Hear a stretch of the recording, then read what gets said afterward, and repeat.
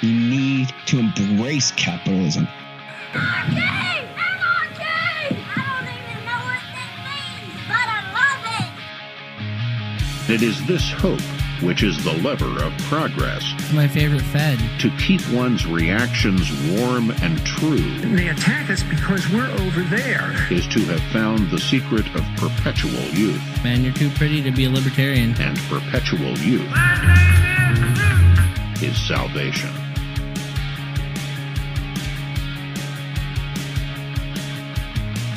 Well, let us commence the lovely interview. Salutations, Sat Stackers and Ken. You're listening to a truly pop open and another fruity beverage that hopefully I won't be disappointed by the taste. Yeah, cheers, truly so. I know. Let's Cheers. go start. Oh, Cheers. Okay. Cheers. Boom. Cheers. Welcome to another episode of A Boy Named Sue. My name is, wow, I fucked up my intro already. So, salutations, Sat Stackers and Ken. You're listening to A Boy Named Sue. That's Mr. Sue to you, a.k.a. Phil Gibson, only on the Bitcoin Made Simple podcast network. Maybe the GME Made Simple for this edition. Made Simple. And I'm joined by my illustrious co-host / host as far as Twitter Spaces goes, Ben. I don't know your last name. It's just Ben. It's just Ben. It's just Ben. That makes things a bit more confusing in the army of Bens in the Bitcoin There's so many space. Ben Bitcoiners. There are. It's ridiculous. But yeah, dude, we're here.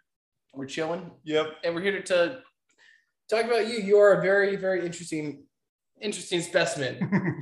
Just going all in on GME. Yeah, dude. So. But you work in Bitcoin. So. Yeah. So Bitcoin is like, it's like the core of what I am for the long term. Mm-hmm. Like I so in like 2017 is when I started in crypto, and I got into the whole altcoining phase for a while. Like about like everyone else, I was like, Bitcoin is for boomers. It's slow. It's bad for the environment. Boomer coin. It's boomer coin. Oh, yeah. Give me all these other ones that are like, they have utility, bro. I say arguably boomers are bad for the environment more so than Bitcoin. Yes, that's correct. Very much so. So what I spent so long in that path for like a few years, I made like a crypto blog on this site called PublishOX. So I was like super into that. And I don't know if there's anyone in the space yet, but this is like where I am at odds with the GME folks, because I just don't think that crypto is going to be successful. And I like, after several years in it, that's just kind of the consensus I came to. And it's interesting. By crypto, what do you mean by crypto? Like all the altcoins. Okay. I'm a pretty heavy BTC maxi lean. So that is just the consensus that I came to from my years in it. And, you know, talking to guys like you and Luke and everyone on Space has actually really helped on that, because that was sort of the decider for me, honestly. Yeah. It's like when I got to go and ask those questions of people, and Twitter is like an awesome place for discourse, and like Space has really helped that. So yeah, that's where I'm at, dude. Yeah, I think that's pretty much in the last 2 years, like social media has been the only method of education on all this shit. And that's how people become their own like financial gurus awesome. And end up having their own newsletter or whatever. But yeah. Twitter is so awesome because like with all of its flaws, it like is an awesome place to just get all the ideas out there. And this is not as bad as I thought it'd be. It's pretty good, right? It's not like it's it works. It works. We got beers in there too if you want to later. I'm not a beer guy. Anyway. But yeah, so are you smart and do you take self-custody of your Bitcoins? Yes. So speaking of going through the full path of all the bad decisions early, I had most of mine on BlockFi for a while actually. Ooh. I got that off. Like, I think if you can try to speak into that thing. Is that on? Yeah. Okay. Yeah, like so it's when did I didn't really learn the dangers of BlockFi until you got wrecked. No, I never got wrecked. I mean, I made money on it, so I got out before it got bad. But Nice. I collected a bunch of interest, and I was like, okay, this is sketch. I'm out. Remember money? And it was like shortly after the SEC cracked down on them, and like basically they had to just cut their rates way down. So I was like, okay, this is a perfect time to say the reward's not worth the risk, and just get out. Just got lucky. Nice. I'll take my interest gains. It was like $600 or something of interest that I made. So I'm like, cool. Not 600 Bitcoin. No. It was 700, but I didn't get into BlockFi in 2010, unfortunately. No, because I'm alluding to the story where their support people like screwed up and accidentally sent someone 700 Bitcoin instead of $700, I think. Yeah. Yeah. So that wasn't you. When did you start? It was not me. When did I? Yeah. End of 2019. I was already on the libertarian path, and I swerved going down the Bcash path because that was like the narrative. It was more libertarian, and the Bitcoin core maxis are communists, and they won't let a free market of money happen, where that wasn't the case at all. Like Bitcoin had already won, and the market has determined that, and it's just a sound protocol. And I was saved by Guy Swan, the voice of Bitcoin. Guy Swan's the shit. Mm-hmm. I trust that man with my life and my car because he drove me, his brother, and shout out Katie the Russian back from one of the dinners at Big Flop Boom 2 years ago now. And he was a deity, and that was cool. So good guy. Cool, man. Guy's a good guy. But I basically came from like the sound money aspect of all of it. Mm-hmm. And I'm still here for the ride and scooping up sats at a opportune buying opportunity. So you started at the end goal already. Like you were in it for the sound money from day one. Yeah. So we had very different starting points. I mean, I was in it because I'm like, oh, this is like secret money that the government can't tax or take away from me. Like, fuck yeah.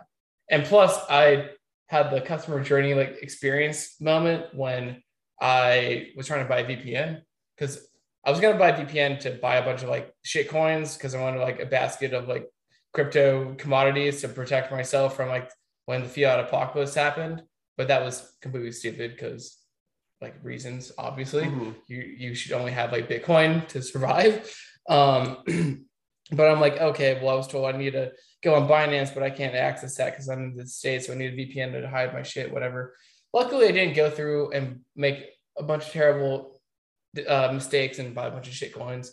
But anyway, I went to like NordVPN, and it wouldn't accept my credit card or debit card because my credit union thought VPNs were a no-no item. But after being on hold for 20 minutes after the lady that answered the phone was looking into it, I was just making the mental logical math in my head, like, oh, well, I'm probably being like shunned from buying this thing.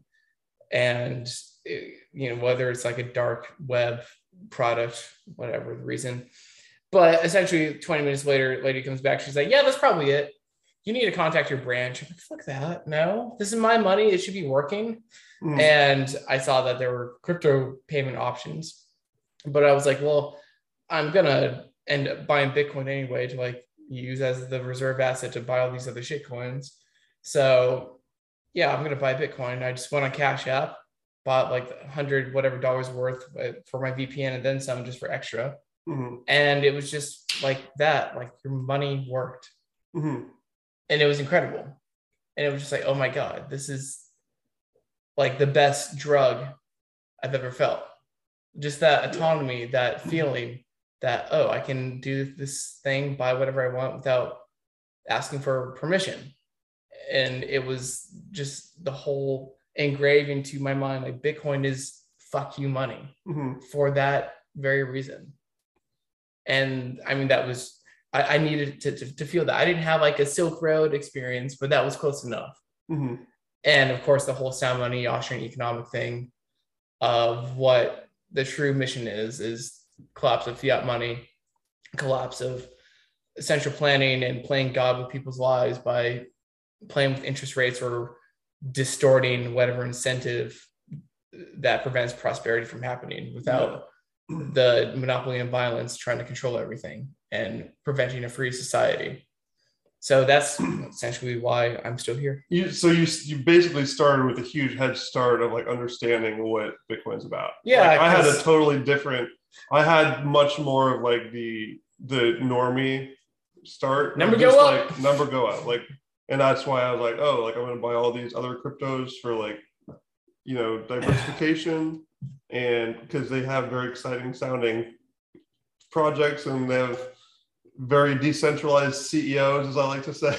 Because they all think they're decentralized, but they all literally have CEOs.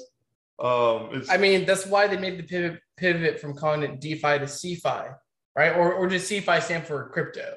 Isn't CeFi just centralized finance? That's what I thought, but maybe I'm giving them too much of a benefit of the doubt, and maybe they flipped the script and said, "Oh, it's not centralized finance; it's crypto finance." No, I'm pretty sure they call CeFi centralized finance. That's like what I thought too. Old school, and then DeFi is decentralized finance, but which is so like it's not even a misnomer; it's just a poor marketing thing. I don't know.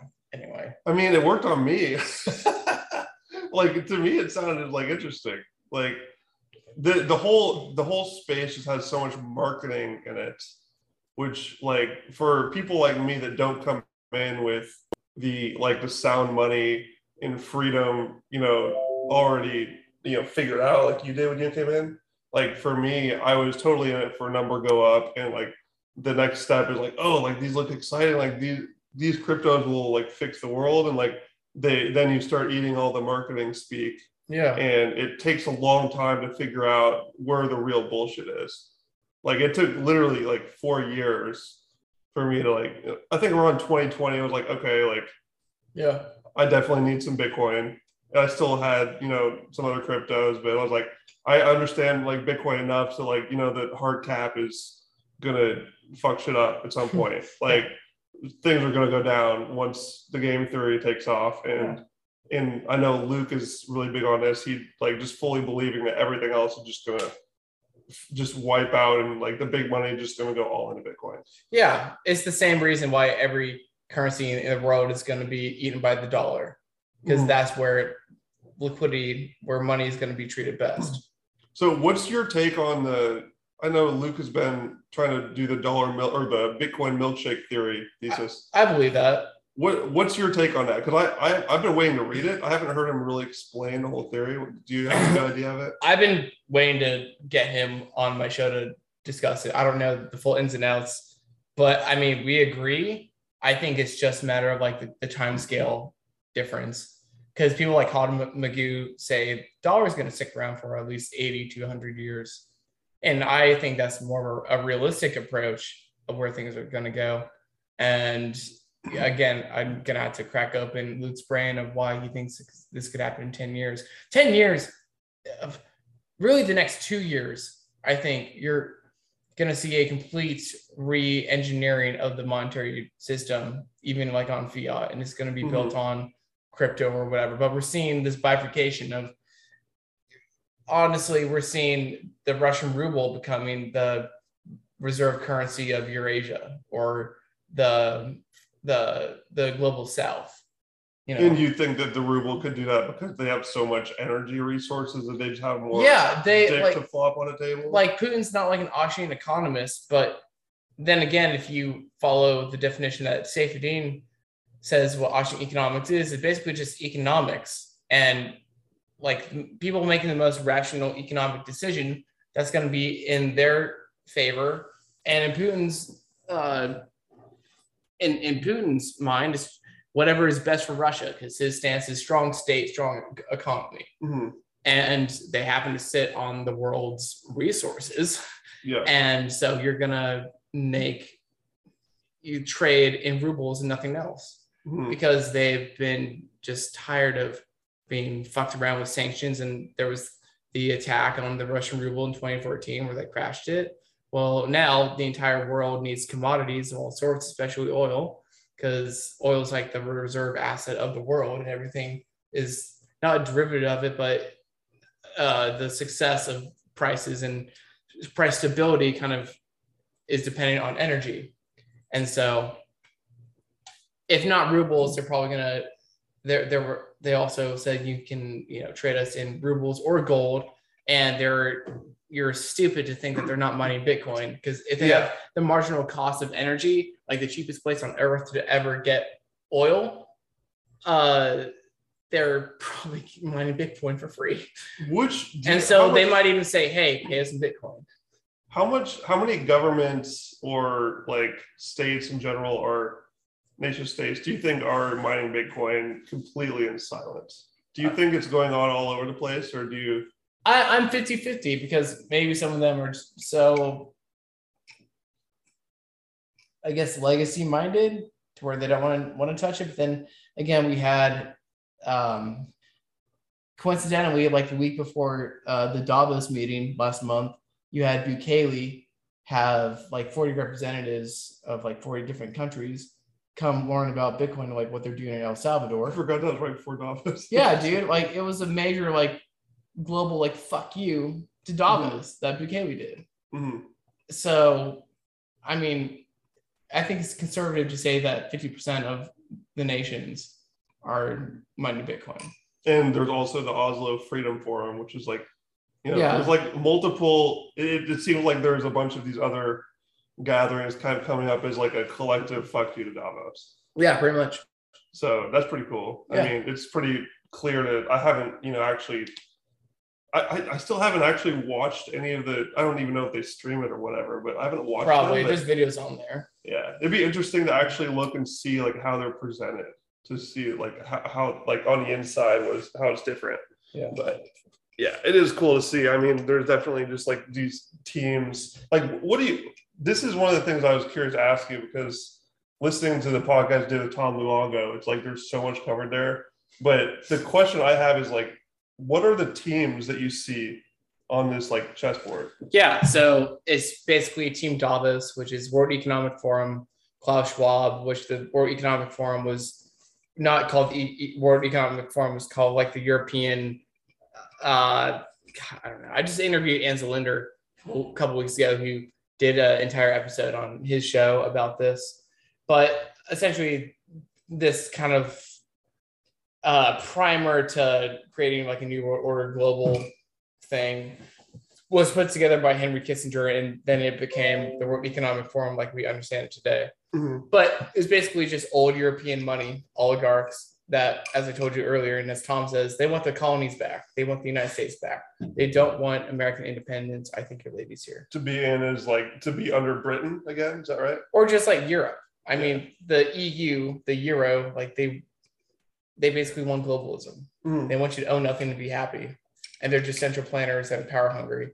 Yeah. And it's not even about like, yeah, it's about money, but it's also just having people talk about these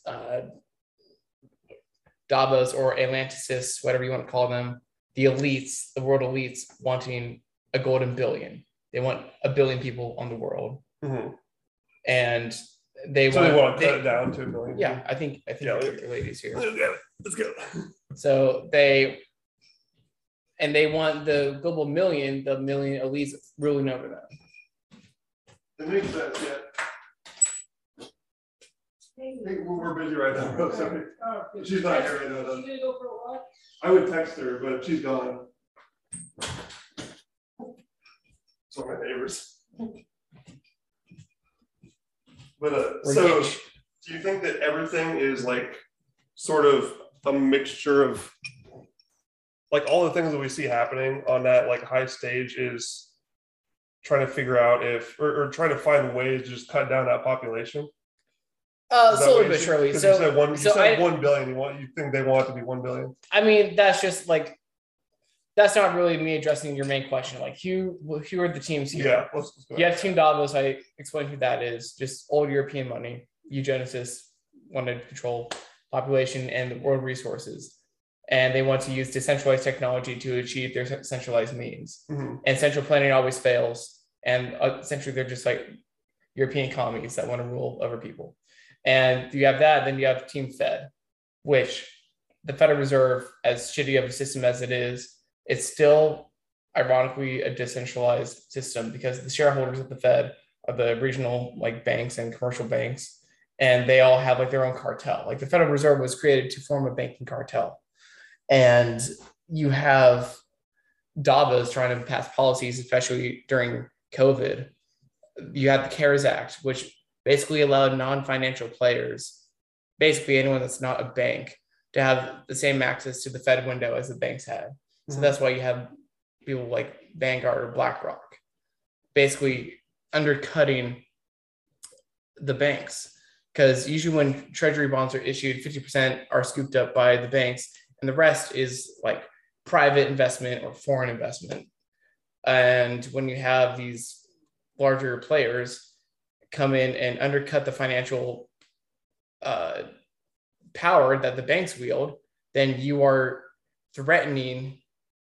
If there's a global cabal of mafia, everybody in the mafia is going to get along until someone steps on their toes, and their incentive structure, their golden goose, gets slaughtered, and that golden goose no longer allows them to scoop up the golden eggs anymore.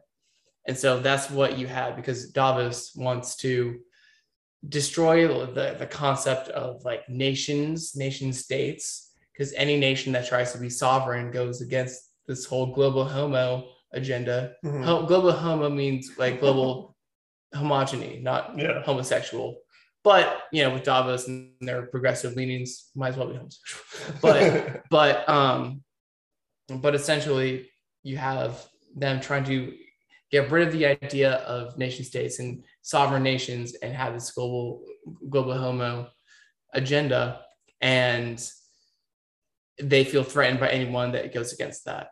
And what they want to do is take back economic control, have that based out of Europe, have a CBDC issue from the IMF, and like central banks around the region, like you and I would have accounts at the Fed. And I don't think that happens, and I don't think that scales. And what when you have a CBDC like that, that completely cuts out the power and control that the commercial and regional banks have, because they make their power. I mean, they maintain their power and have their wealth, and have that money transmission mechanism where they're creating money by issuing loans. When you have a CBDC top down, that gets rid of them entirely. So the CBD, if the Fed did a CBDC, it would crush the banks, right? Yeah, the banks would get crushed by that. Powell does not want that, and people that put Powell in place, whether that's Jamie Dimon or like whoever else, they don't want a CBDC.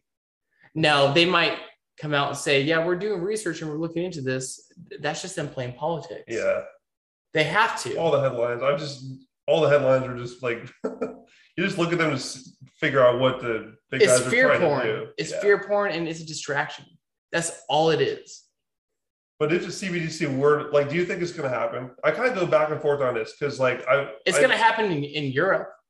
In Europe, you think it'll happen? Sure. It's going to happen in Canada, and whatever remaining ideal idea of capitalism from America as we know it will be the last thing like standing as like a bastion of freedom.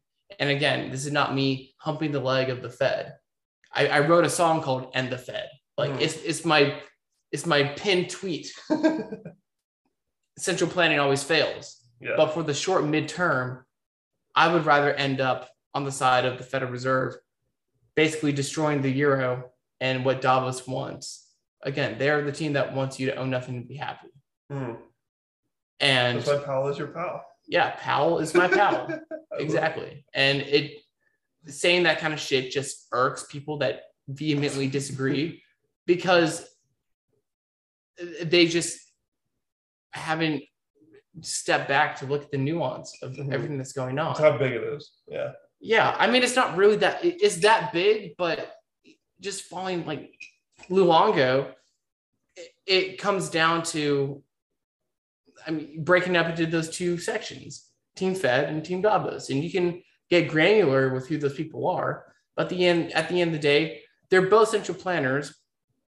Davos is more commie. And basically, the Fed wants to maintain its control.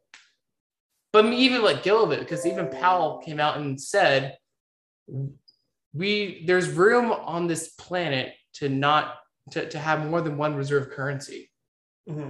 And you're going to have basically like the ruble and the dollar competing with each other, or even like the yen or whatever.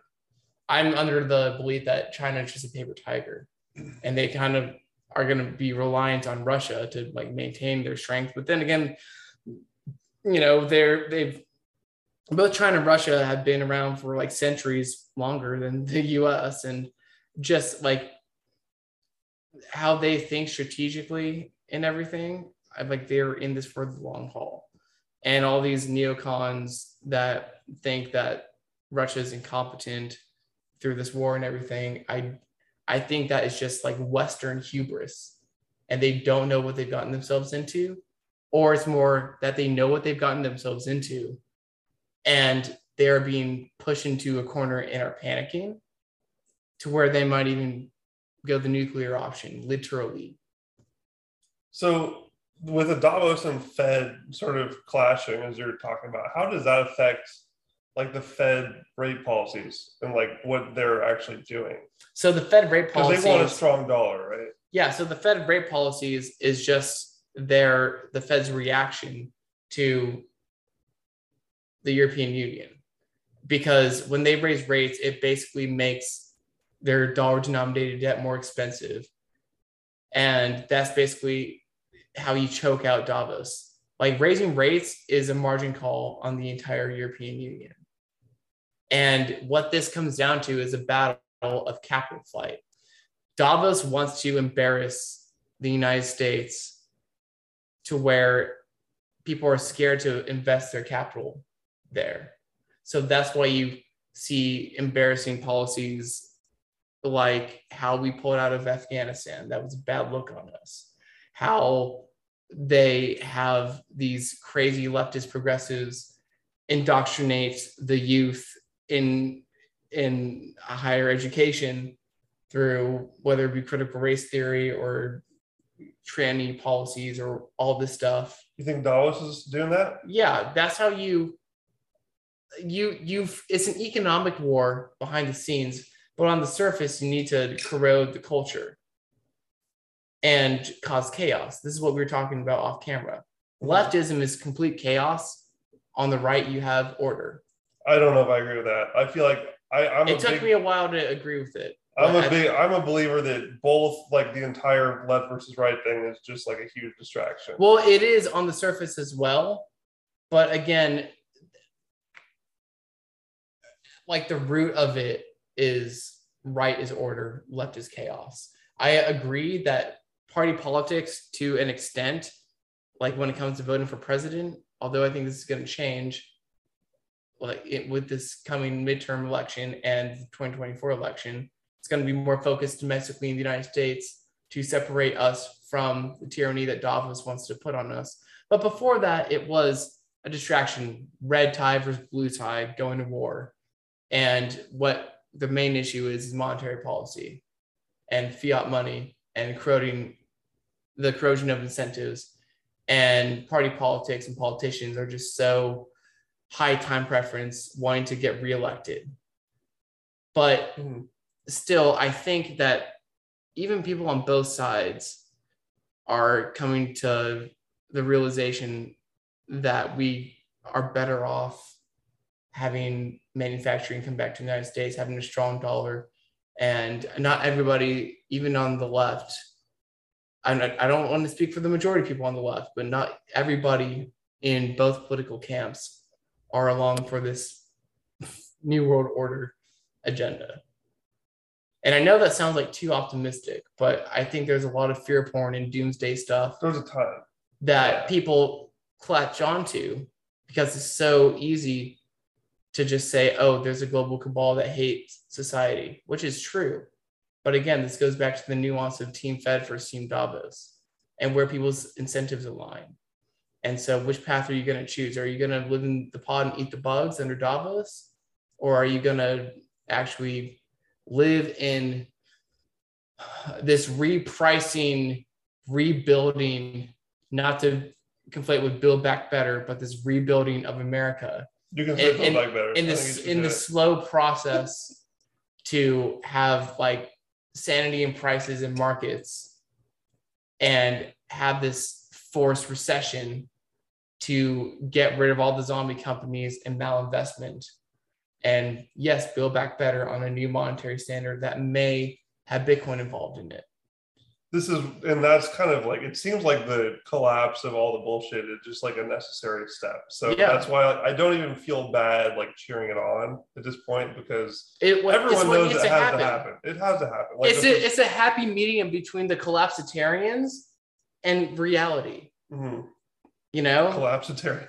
Yeah, because you have like anarcho-capitalism and libertarians, and some people that are just so black-pilled and we're just fucking have it all burned down. Mm-hmm.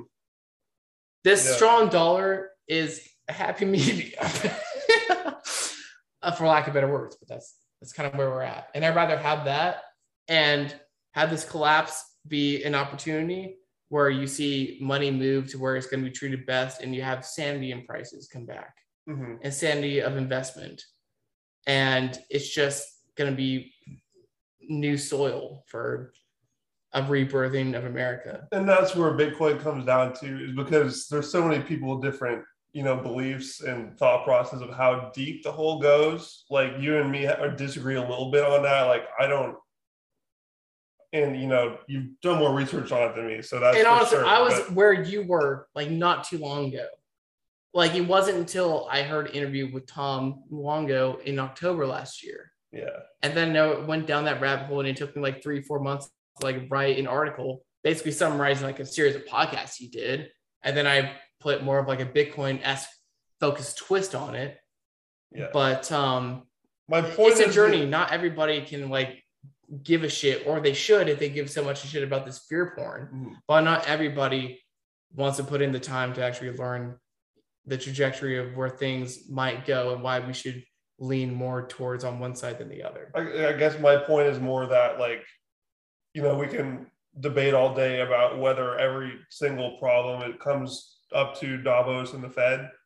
Like, I'm not quite in that camp, but everyone in Bitcoin can like agree that if we can just fix the money, like all of the garbage will just melt away. Yeah. That's like one of the main things I've just been pumping like crazy on Twitter. Just like, and this is where the crypto comes back into it, is where like every single one of these crypto coins is saying like it's going to fix this thing, it's going to fix that thing, it's going to fix this thing, but it's all just like very tangential things. Yeah, because when you have it all comes down to the money, like for everything, like people that are into NFTs and like a lot of the GameStop folks that I love and follow, like the NFTs is kind of like their introduction to the crypto world. And it's like, oh, this is great for artists. Like this gives artists so much power back, and it helps them monetize. And that's like exactly where I was as well when I was like early on, because everyone wants artists to be more rewarded. Yeah. Like that's where we all want to be. But the root of it is that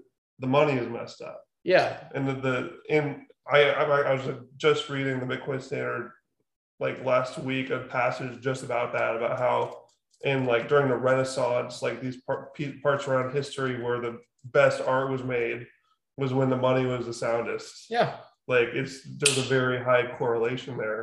Yeah, because when your money works and it provides you savings, you have more time to invest into the things that you care about and that you're good at. Yeah, much lower time preference, and that's like a big mantra for Bitcoin, is like lower the time preference, because right now everyone is like on the hamster manically high time preference because they have to like struggle just to survive and pay rent and eat.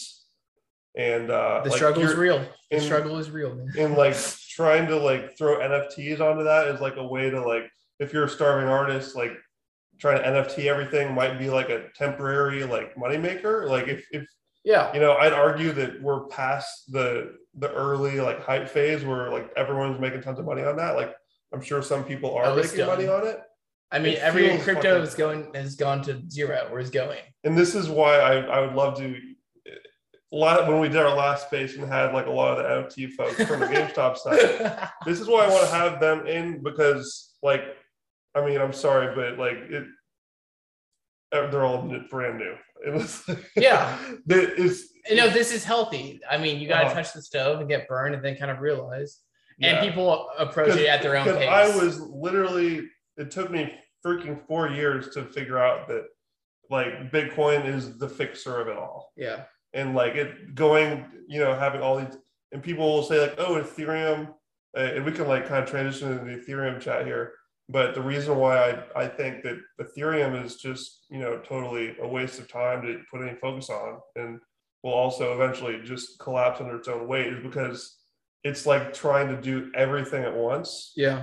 Like it's trying to completely avoid trade-offs. It's got too many narratives behind it. There is no unification at all in the community. And there's so many issues. Like I saw a thread because yesterday. you can express yourself and do whatever you want in magical Ethereum crypto land. And they package it as if that's like a plus that you can do anything on there and like anything be done on it. But one, like technologically, that's extremely inhibiting because the block sizes are so big. Like it's impossible for people to run nodes. So it gets completely centralized up to Infura and Amazon Web Services. So technologically that isn't viable. And two, like having unification in the community, and like this is a very community-based thing, like having a strong backbone presence is huge. Bitcoiners are completely focused on sound money. Yeah. Like that's it. It's very simple. It's very straightforward. They're not budging. Yeah. But everyone in Ethereum wants something different. Yeah. And, as much as they say that makes it like a thriving, diverse ecosystem, like that's not going to work when it hits the fan. That's chaos. Yeah. That is leftist chaos. And it's also leftist Devosian chaos, because where does stakeholder capitalism come from? It comes from Klaus Schwab and all the people and theorists that he read. And so it's this paradox of you have this strong community. I mean, not so strong if everybody wants different things. But let's say that you have a strong, friendly community and everybody's together and hoorah and want to work together to achieve their goals. Great. But when you have stakeholder capitalism behind it that doesn't actually let people achieve that, then it's just set up for failure and they're just pawns. I don't see how it's like a left or right thing. Like, I just don't see that anywhere in this. That's something that we are just like on different spots on. Cause like I see an equal amount of people, like it's just a matter of, how new they are to the crypto space. Just like deconstruct what you think, like don't think Democrat, Republican. It's just a new way of understanding like what does left mean. And it just means chaos. I don't really have like a super deep understanding of like the definition of each side, but like, I actually posted a Simpsons meme earlier. Let me pull this up. This is exactly, I feel like it. They are like just constructs and like distractions. But, I don't know. We don't need to talk more about this because we were jumping into Ethereum, but I want to jump into your whole GME thing. But if anyone wants to learn more about like why right is order and left is chaos, I'm open to learning, like reading about it. If there's like I need to as well. Yeah. Like this is just ideas I've heard from podcasts of like interviewing the people who like founded these ideas. Mm-hmm. But the one guy to check out is Mencius Moldbug, and that's his pseudonym for Curtis Yarvin. And Curtis Yarvin is the guy that created Urbit, like this operating this OS. It's so late in the day. What the fuck does the S stand? Operating system? So operating system. Yeah. Basically like the separate operating system that is like in parallel to the internet as we know it, whatever. Just smart developer, but like started in the libertarian camp. And it's kind of funny, the further you go into libertarianism, the more you end up like Hoppe or like more right. And even Rothbard later in his life ended up in that area too, because he was temporarily siding with like the paleo conservatives, like oh my gosh, names is escaping me. We'll come back to that. Yeah, but there's no doubt in my, like, I used to be like very hard left, but in the last couple of years that has completely been like shaken up, and I'm just like nowhere now. I'm just like, I don't agree with any of these crazy people. Like, I don't agree with what the left is doing. I don't agree with what the right is doing. I just like Pat Buchanan is the guy's name. My stance is basically just that it's really the top down, not the left right. No, it People- definitely is. But the top is using the left to deteriorate the culture. And I mean, that's where all these social programs are coming from. Yeah, it seems like they're easier targets because they're soft and they're not as like. And that is the root of communism, Yeah. which is leftism. Does that, yeah, it usually starts there. But I can definitely agree with you on that. It's like they are just much more susceptible to like propaganda and just being fed Yeah. things. And that's why the top uses those leftist strategies to create the chaos, to control people. And once it deteriorates, they have them in their clutches. Mhm.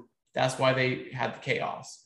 When you have this grassroots orderly thing, and order, like we talked about, dominance hierarchies are going to form like just through natural law and order, like the free market. Like you might have a municipality and you don't have a president or whatever the fuck you want to call it, even like monarchism. But essentially in these municipalities, someone's going to be the best at one thing, and then he'll have like administrators below that. And it's just like this natural like specialization of skills, and people will just come to a consensus somewhere into Bitcoin. Like, these are the rules. This is what works. If you don't like it, get out. Mhm. But you have an order there. And arguably, maybe you have a chaos, air quotes, chaos of, it only comes out as chaos or like anarchy, because you have a variety of different municipalities to choose from that have their own natural organic orders. Mhm. And so it's anarchy, and like without rulers, or like without one dominant ruler over all these municipalities, because that just doesn't scale. And that's why you have to have like leftist, like social welfare kind of things that are supposed to be like a one size fits all solution. And as we see that in the United States with our healthcare and like all these other social programs, social security, like that does not scale. Now, I think these social programs can scale at like a scalable level. And that's why you need to have multiple. And that's why what the biggest problem is, that people don't have freedom of choice. Because like the only reason why we have the top-down social program like constructs that are so bloated and bureaucratic is because of the construct of democracy. And democracy has as one of these like posts, like paleo anarchy conservative like dudes, Andrew from Popular Liberty, I think he coined that democracy itself has a low time preference for power, because under a democracy, people might request more services, and you have to make a whole new like more not branches, just more facilities, industries, institutions. And that creates more bureaucracy, and you just have like these pockets and institutions of things that take care of these certain sectors of government. And that happens over time, and it just kind of corrodes and corrupts the bureaucracy and the power that's there. And essentially all that corruption doesn't scale for everybody. And so again, I think that's just a consequence of what a democracy yields. Interesting. Yeah, I mean, there's a lot of weird shit going on. I know. Do you know Alex Svetsky? Do you follow him at all? He wrote an interesting article about like democracy sucks. We need meritocracy. Yeah, and like that's like the Hoppian. That's the Hoppian Safedine, like quote unquote like monarchy order. But that's the same thing, like having small municipalities and natural hierarchy, natural law and order, and like free market choice of freedom of association. Who's good at what job, and we're gonna live under this. And just like, I mean, the whole, I didn't really even understand what meritocracy was before reading that, of just like, you just have to, and maybe correct me if I'm wrong, it's been a while, but it's essentially like you need to earn your position. You don't get voted on. Yeah. It's literally based on who does what thing the best. Yeah. Like by a very tangible, measurable level. Yeah. And what better way to measure that than with Bitcoin? Yeah. Because you also can't just like buy your way in. Yeah. Now, I don't fully agree with that, because you're always going to have corruption, right? You're always going to like buy someone off, and you're always going to have lobbyists or whatever. But I just feel like under a sound money standard, under something like Bitcoin, you have just shit in order. So what do you think? pivoting just slightly, but still sticking on that. I'm curious, like, how do you think that if we can assume that Bitcoin will be what the free market goes to, like, I want to have a little bit of gold as a hedge, but I don't think it's going to win. I feel like Bitcoin is going to win a battle.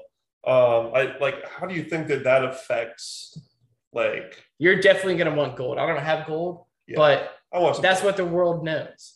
Like, the world reserve asset is energy, oil, and gold has just been a staple because it's been the best money for centuries. Yeah. And Bitcoin Bitcoin and gold benefit from each other. Mm-hmm. Yeah. And to me, it's just like a question of, like, I know a lot of people get into Bitcoin through the gold route too. That's kind of one of the things that pushed me more toward Bitcoin was. Yeah. Have you heard of Mike Maloney? Yeah. 10th Amendment Center. Yeah. I think so. Yeah. But he is a total gold bug. His YouTube series called "The Hidden Secrets of Money" basically just gives a complete case on why fiat is garbage and why it's always going to be garbage, and gold fixes everything basically. But as I was watching that, I was thinking about Bitcoin the whole time, and I was like, wow, it like literally checks all these boxes he's talking about. I think he's missing Bitcoin here. And oh, that's funny. Keep talking. But he basically, he talked about why he thinks gold is a solution, which I don't think it is. Was it the phone? The thing about the gold bugs is that we all agree, the Bitcoiners and the gold bugs completely agree on the problem. We just disagree on the solution. So I think that's a totally stable ground we can stand on together. Like, there's a ton of stuff I agree on with the gold folks, and including Mike Maloney. I love that guy. He taught me everything about, like, sound money. To be, he was like the first one that got me, and that was like, during 2020 when I was telling. That's really like kind of when I was like just getting pushed over the edge of like crypto to like, okay, like Bitcoin is really the one here, because sound money is something the world really needs. Yeah. People are going to figure that out, that they need this. It's not like a knick-knack, token thing.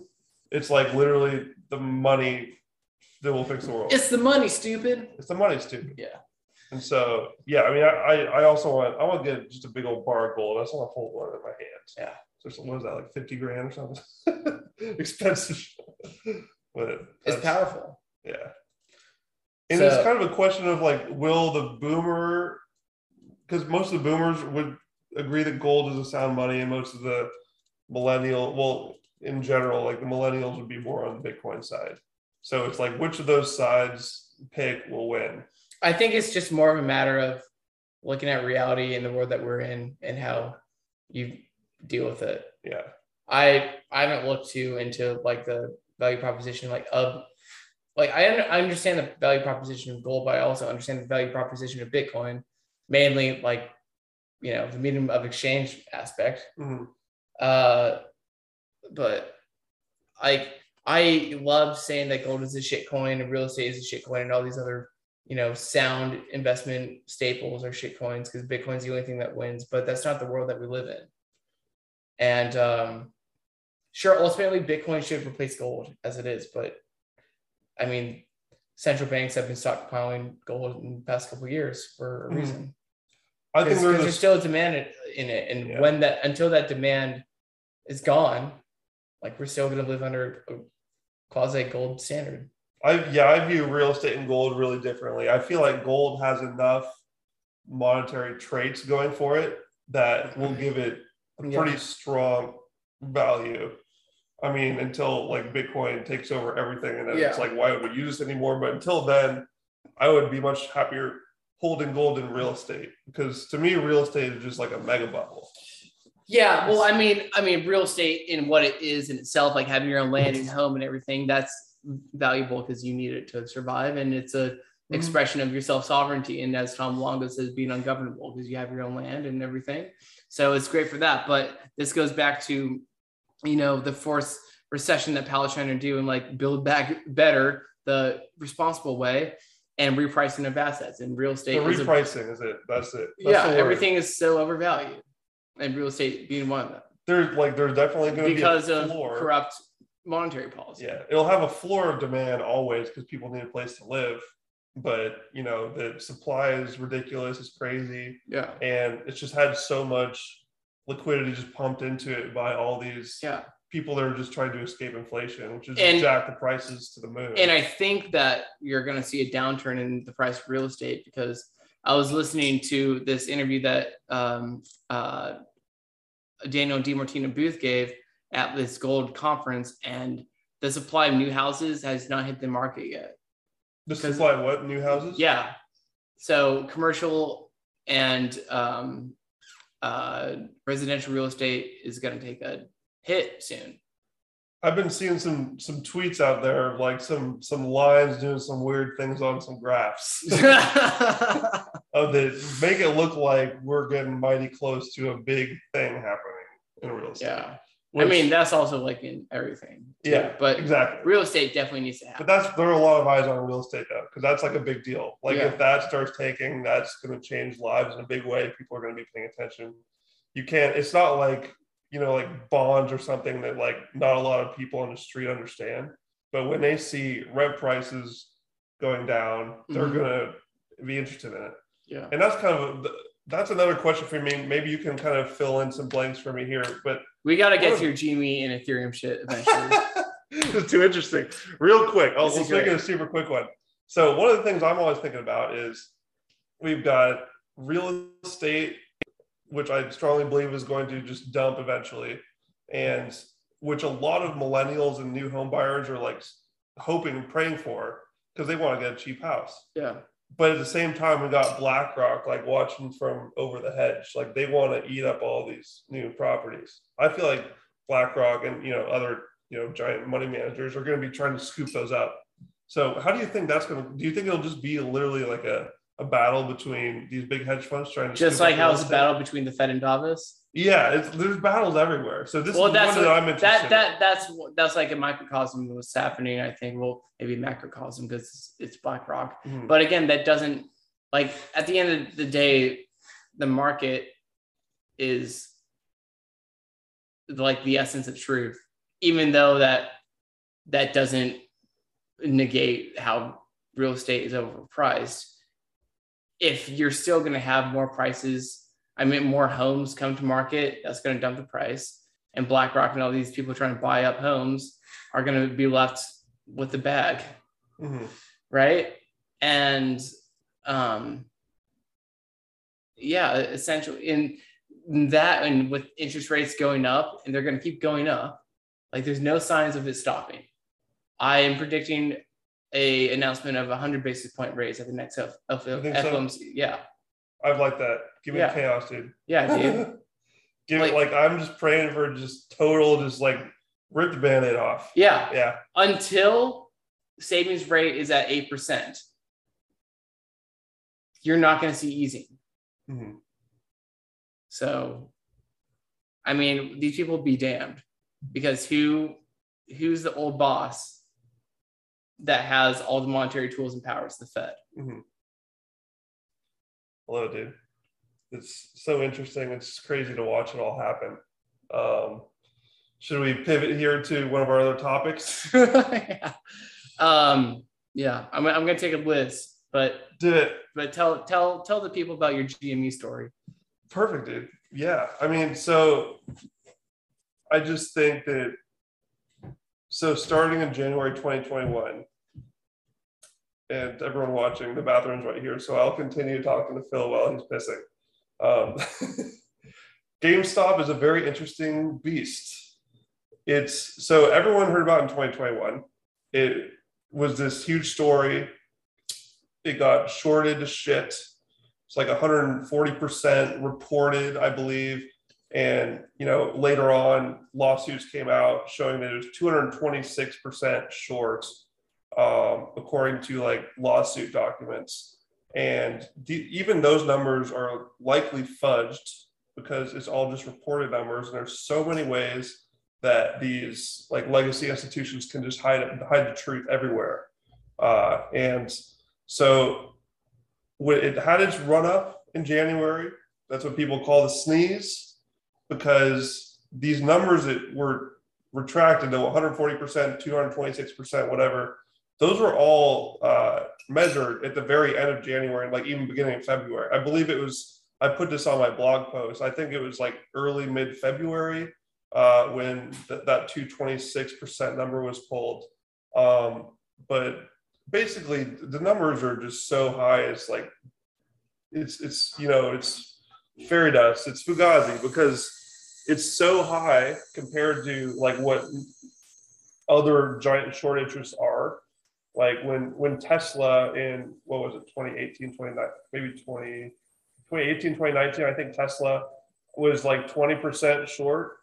And when that squeezed, it was enormous. It was like a massive move upward over like years. And that's when 20% was considered like a large short interest. So the fact that was 20%, now we're talking about 10 times that much. And it's like become a global phenomenon of these hundreds of thousands and millions of people seeing this and seeing this as an opportunity to basically get like a free win against the big dogs mathematically. You know, oh, sure. Thank you, Fred. I just realized I'm manspreading on camera. It's great. Perfect. Looks great, dude. I think so. But yeah, I mean, like mathematically, everything is completely stupid. Like it was hundreds of percent short in January or January/February, like after the big move up. So the short interest is insane. The apes. What do you mean by short interest? Sorry if I need to make you like explain everything that I missed when I was gone. Just like the percent, like I would want to pull up the definition to make sure I don't get like words wrong, but just like the amount of, do you understand how shorting works? You basically bet on the price going down. Yeah. So the hedge funds, they're betting on it going down. So they sell the thing, they borrow the stock, they sell it first, and they buy it back later. She might be back. So the plan is they want the price to go down so they can buy it at a smaller price. Mm-hmm. And the way the connections they have, like the market makers like Citadel, they have the ability to just print synthetic shares out of their asshole. So they just like continue selling these onto the market first. They route all of the buy orders onto the dark pool, which is like a place where The dark pool. the dark pool is what it's called. Is that Leah?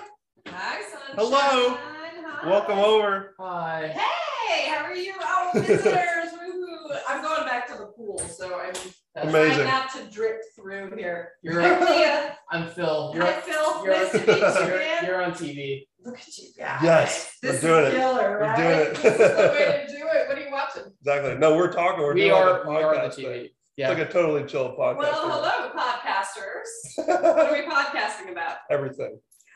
Everything in life. All right, And what shall more. we talk about? We're talking about why he's a GME. Talking about fanboy. GameStop, we're talking about Bitcoin, we're talking about everything. Got it. All the This is things. Great. Yeah, Give them your spiel. I will. You'll convert the masses.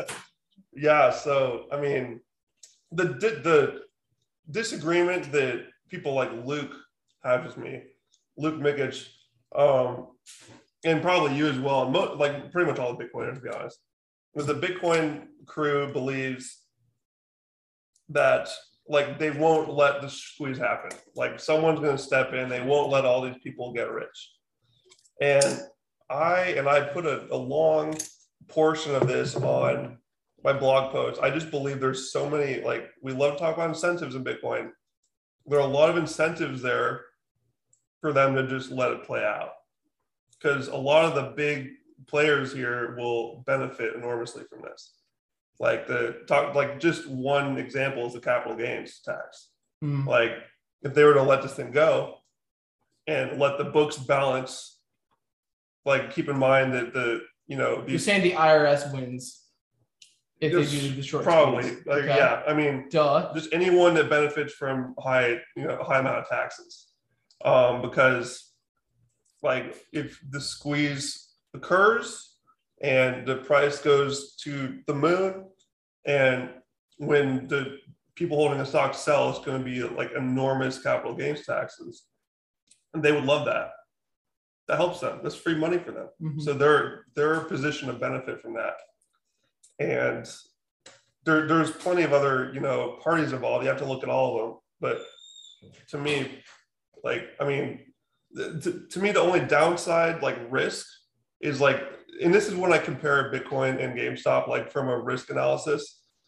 I do think that Bitcoin is the safest thing out there because you don't have these third parties you need to even worry about. Mhm. It's yours. You pull it to cold storage and it's gone. They can't do anything with it. By the way, plug the Bitbox 02 by Shift Crypto. Use the promo code Bitcoin Made Simple, all caps, no spaces. Probably not, but that's just a fun thing to say. You get 5% off at checkout. And I probably should have plugged that at the beginning of the show. Now I'm gonna have to edit and put it in a still, or we can make this the beginning of the podcast and just go that much longer. There we go, dude. This is your friendly reminder to rate, subscribe, review. They say the best things, they come in threes, like rate, subscribe, review. If you rate it 5 stars, we can raise the bar. Subscribe so you can stay in tune. And don't forget at the very end to leave a nice review. Something like I love you, Sue.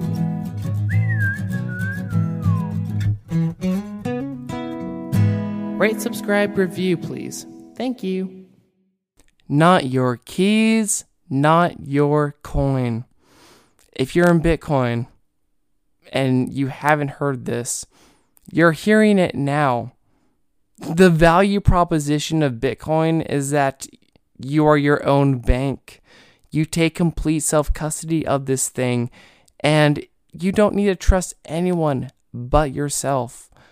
As Uncle Ben says, with great power comes great responsibility, and I'm pretty sure that all you Bitcoiner dudes and ladies out there can put on your grown-up pants and take self-custody. Honestly, one of the best options is the Bitbox 02 by Shift Crypto, because it's just sleek and voluptuous and lovely, and it's user-friendly. And that's what we want out of Bitcoin. We want to be able to store Bitcoin, access it, use it in a way that a toddler can. And that's pretty much what you're getting from the Bitbox 02. You got your cold storage on a hardware device, and you can sleep soundly at night knowing that you're your own bank and no one else can come and steal your Bitcoin. And that's all possible with Shift Crypto's Bitbox 02. So if you want to put on your big boy and big girl pants and be a good Bitcoiner and actually own your money, as opposed to putting it on an exchange or a bank, let's just call them for what they are, a bank, where they're rehypothecating that Bitcoin. And again, this isn't your Bitcoin. If you put it on there, it's theirs. And so it's not your money they're losing, it's their money they're losing, because they're trying to use that Bitcoin to make more money, take the spread, the VIG, if you will. And honestly, they go tits up because they're bad actors. And they don't care about you and your wealth, because when your Bitcoin's with them, it's no longer yours.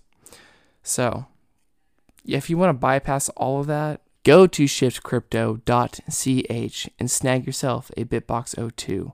Use the promo code Bitcoin Made Simple, all caps, no spaces, for 5% off a Bitbox 02 from shiftcrypto.ch. Because self-custody is self-sovereignty. Get that Bitcoin in the right hands. Your hands. Yeah, I'll just try to show it 4 more times. Yeah, we'll I'm stop. supposed to do the beginning, middle, end. We'll do 4 at the very end, all back to back. Yeah, right. But yeah, I mean, to me, Bitcoin's the safest because you don't have any risk of wondering what any big dog is going to do. Doesn't matter. They're just going to all make noise and things are going to shuffle around, and the price will be volatile, but at the end of the day, that's your asset. It's in your custody. And with GameStop, there is a little bit more risk there because no one knows how it's going to go down. I believe that there's, and most people believe that are deep in this, aren't too worried about it because there's enough factors to where, the incentives are good. But it is a risk. We don't know. This is, there's tons of things shifting right now. So things can happen, but the risk reward to me, like the upside of GameStop is like bonkers, because you have like the factors involved here. Literally freaking the people on Reddit own like at least 10x of the float of shares. So mathematically, it's just insane. Like they're going to hold on to this thing. And people don't account for how crazy Reddit is and how crazy these people are. Like they're literally not going to sell ever. So how much of Reddit are just feds? I have no idea. You know, this is another thing that. What if the feds are just there holding up the line and preventing it from happening? What do you mean? The feds holding the line? The feds are. What if the majority of Redditors are feds? They're not. I mean, this is Twitter and Reddit are such different beasts. Like I've been on Reddit for many years, so it's a totally different language, totally different type of people there. And the thing about Reddit is that every user is anonymous. So like you have a very good idea that people are much more real on there. And you can make an argument that everyone on there is a fed, like Russian spy, but like when you spend like how much time have you spent on Reddit? Not much, but they're not completely anonymous though. It's not like 4chan, because I know 4chan for sure is anonymous, right? I mean, it's anonymous.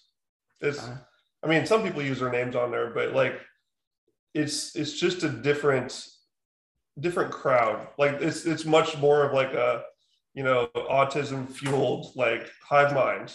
I feel like I don't connect with people on Twitter very well because maybe I'm more of a Redditor and I don't know. You'd do great on Reddit. You would thrive on Reddit because like that's where the weirdos go to play. I feel like that's why I love it. Maybe it's just I have a Twitter bias, and I've met most of my friends on Twitter because it's easier because like, it's pseudo-anonymous, but you can still meet up and I don't know. You still have the choice, but I feel like the hype around Reddit died down. But again, I was never a Redditor. I mean, is the community like as thriving as Twitter? Are there totally numbers different out there? You know, I'm sure the numbers would be interesting. I think they both got to be in the top 15 websites in the world. So I'm not sure what the user count is, but I mean, the total population of Reddit as a whole is kind of irrelevant because it's made up of these communities on there. You know how that works? Yeah, subreddits. So like I was part of it. The GameStop subreddit, the main one now is Superstock, r/Superstock. Yeah. It has like 800,000 people. Yeah. And those are, you know, sure we can, you know, debate how many of those are like not real people because anyone can make an account. So you have to account for some of that. But on the flip side, like I think only 10% of people that use Reddit have an account. So way more people visit and read that site and like learn from it than have accounts. Active. So I think there's actually a lot more of a lopsided people to the people that are active in the community or at least view it constantly don't have an account. So that number is a little bit of a wild card, but the gist of that rant is like the people of Reddit. I mean, there's a reason why Reddit is what started the whole GameStop story in January 21 is because they are so efficient. It's such an efficient platform for, you know, getting the truth out of the noise. And like the upvoting system, the awarding system works really well. It's not perfect. There's questionable things here and there. Like there's questions all over the place of like, oh, could this have been planted? Could this be fake? Yeah. But, you know, nothing's perfect. Just accept that. Like to me, it's like a platform that's ultra efficient at like just getting shit done and like getting down to the truth of the matter and building conviction on a massive scale. And all of these people who are like the freaking veterans of GameStop at this point have been it for a year and a half, being called crazy absolutely everywhere. Like me, you know, going into Bitcoin spaces and any people just give me all kinds of shit for being a GameStop, and I love it. Like these are the part of these people's personality is that they thrive in being weird and outsiders and not believed by anybody. And now we basically just gotta wait and see what happens because the plan is very simple. They just like the stock, baby. They buy stock, they hold the stock. They're direct registering the stock in their names, which is, you know, helping take away some of that risk. And it's just a matter of time until we get answers. I would be comfortable saying that this year, I don't know when, it could be. Yeah, the meme, when moon, Ben. the meme is MOAS is always next week. It's always tomorrow. MOAS stands for Mother of All Short Squeezes. No, it means mo ass. But it's like it's always next week, dude. It's literally on Monday. It's 100% on Monday. Okay, I don't understand why that happens. It's because hold on. When the Fed keeps raising rates and makes cheap money inaccessible, I mean, sure, people with money won't be as affected by this. But again, like Redditors aren't fucking like rich, or maybe they are. They're just silent, but like they're plebs, right? Yeah, they're plebs. They're just like the Bitcoin plebs. We got the Reddit plebs, the Bitcoin plebs. Okay. But there are some freaking whales out there. Like just it's similar to Bitcoin, where there's like right people of all levels. Yeah. Like literally last week, some guy who I've been friends with on Twitter for years, or over a year at this point, just posts a screenshot of his brokerage account. He's got like $6 million in GME. Like you see that quite regularly. People like these large whales have been in it since the beginning. They've been reading the due diligence. And they're convicted as fuck. And when this the short hedge funds and all of the cabal people involved just continue kicking this can because we're playing in their court for sure. Like that's the TradFi game. It's like you're playing in their court. The rules are definitely bent in a way to make things easy for them. Okay, so someone who has never traded. Mm-hmm. What needs to happen for this to happen? So, I mean, there's tons of different catalysts that could. Okay, so let's start with this. Okay, yeah. People that own GameStop, the Redditors, they're long GameStop. Okay, the people on the other end that are short, that's how they, like a lot of large institutions are shorting this thing to maintain or to guarantee that it doesn't moon. Yeah. Well, no. So they can only kick the can at this point. Like the Redditors are holding all the power in their hands because they're holding the stock. And what the short side is doing is they just continue printing more shares to like flood the open market with sells to keep the price down. Wait, who keeps printing more shares? Because whoever is like CEO of GME is the one that prints the shares, right? No, it's like the market makers, like Citadel. Citadel they're like the ones that basically they're the puppet master of the whole market, essentially. So the thing about Citadel is they're a market maker and a hedge fund at the same time. They work like this conflicts of interest everywhere. Yeah. They can essentially, so they're short on this thing in the hedge fund, and on the market maker side, they can just pull all the strings to make it so they can continue pushing the can out. But at some point, the chickens will come home to roost. What is that point? What has to happen? So what incentivizes them to do the opposite of what they're doing? No, they're gonna keep doing that until they die. They're gonna do that until their last breath. But essentially, how does GameStop moon on Monday? Because this precisely on Monday. Because at some point, I'll send you. So go to my blog post. I literally laid out everything there. It's kind of difficult to come up with everything on the spot, but in general, the easy answer to that is there's like a critical margin line where the collateral that they have is going to go to shit from the market. This is the theory, like the market dumping. Like these institutions that are short on GameStop have a lot of longs as well. They're getting crushed by the recession. And when we get a serious drop in the broad market prices, their collateral goes poof. They're going to get rug pulled by the prime brokers above them because it's like a hierarchy. You got the hedge funds, the prime brokers, the Fed, and the people above them do not want to foot this bill of a bunch of crazy people on the internet. Jerome Powell sure as fuck doesn't. That's absolutely correct. I might get one on GameStop now.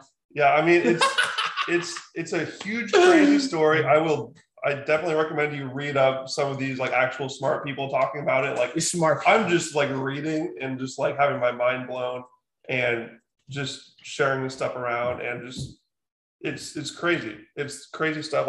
All the math checks out. Everything makes sense. And I have the documents. Dude. And like, it just sure seems like there's no way out for them. And the MOAS is inevitable, dude. MOAS. Yeah. But to me, it's like very extremely smart risk reward. Wait, play. so basically, and that doesn't even take into account like the actual company is like, dude, it's solid. Like I have certain disagreements with like pieces of it, like the crypto side, which everyone who follows me knows that. I'm like the only freaking person in the whole community that thinks that putting a bunch of investment into Ethereum is a dumb idea. But Ethereum's going to stick around. Like Davos is going to make Ethereum Davos coin, or Ripple or something. But like Ethereum's not going anywhere. Mm-hmm. Like they'll just keep twisting. It's too powerful of a thing. Yeah, it's totally. It's got Lindy for what it's worth, and they're just going to keep twisting the narrative to keep it relevant. Yeah. But I think like the Bitcoin maxis just are Bitcoin maxis, and they don't want anything else to succeed because that means Bitcoin's not going to succeed, which is a very pussy ass bearish point of view as a Bitcoiner. If you think something like GME is going to threaten for the long term, maybe I'm putting words into their mouth, but it's aggravating.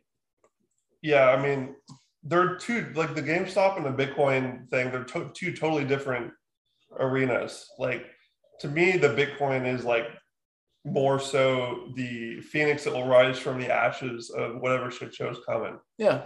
And we all know that there's just dumping in the future of everything because the deleveraging of everything and the unraveling of this absolute monstrosity that's out there is going to fuck everything up. And I think that Bitcoin is going to dump with it. Yeah. Which is why like I have a very rare point of view in Bitcoin. Is that going to dump as much? Like, yeah, I mean, who knows though? Like I'm definitely short-term bearish on Bitcoin, which is why I'm not buying it. No, this is why you should be buying it. In Bitcoin spaces. This is why you should be buying it. Are you waiting for 10K to buy more? Like I don't know. I'm waiting. Like I take every week at a time, dude. Like there isn't a specific number. That should mean you should be DCAing every week. Disagree. Because like when you look at the way things are set up right now, I think that GameStop is just a better risk reward for the short term. Short to medium, I just think that the MOAS is staring us in the face. Mother of all short squeezes is right there. So why would you not be all in on that? And, we'll cross the next bridge when we get there. Like, I think that, I totally understand why the Bitcoiners think I'm insane for not, being Bitcoin right now more than any other time. Because like, it's clear that all the pieces are falling together for Bitcoin. It does make sense, but I don't have like cut and dry plans. Like this month I'm doing this, short term doing this. Like I'm just sort of taking it as it comes, and we'll see if that totally blows up in my face.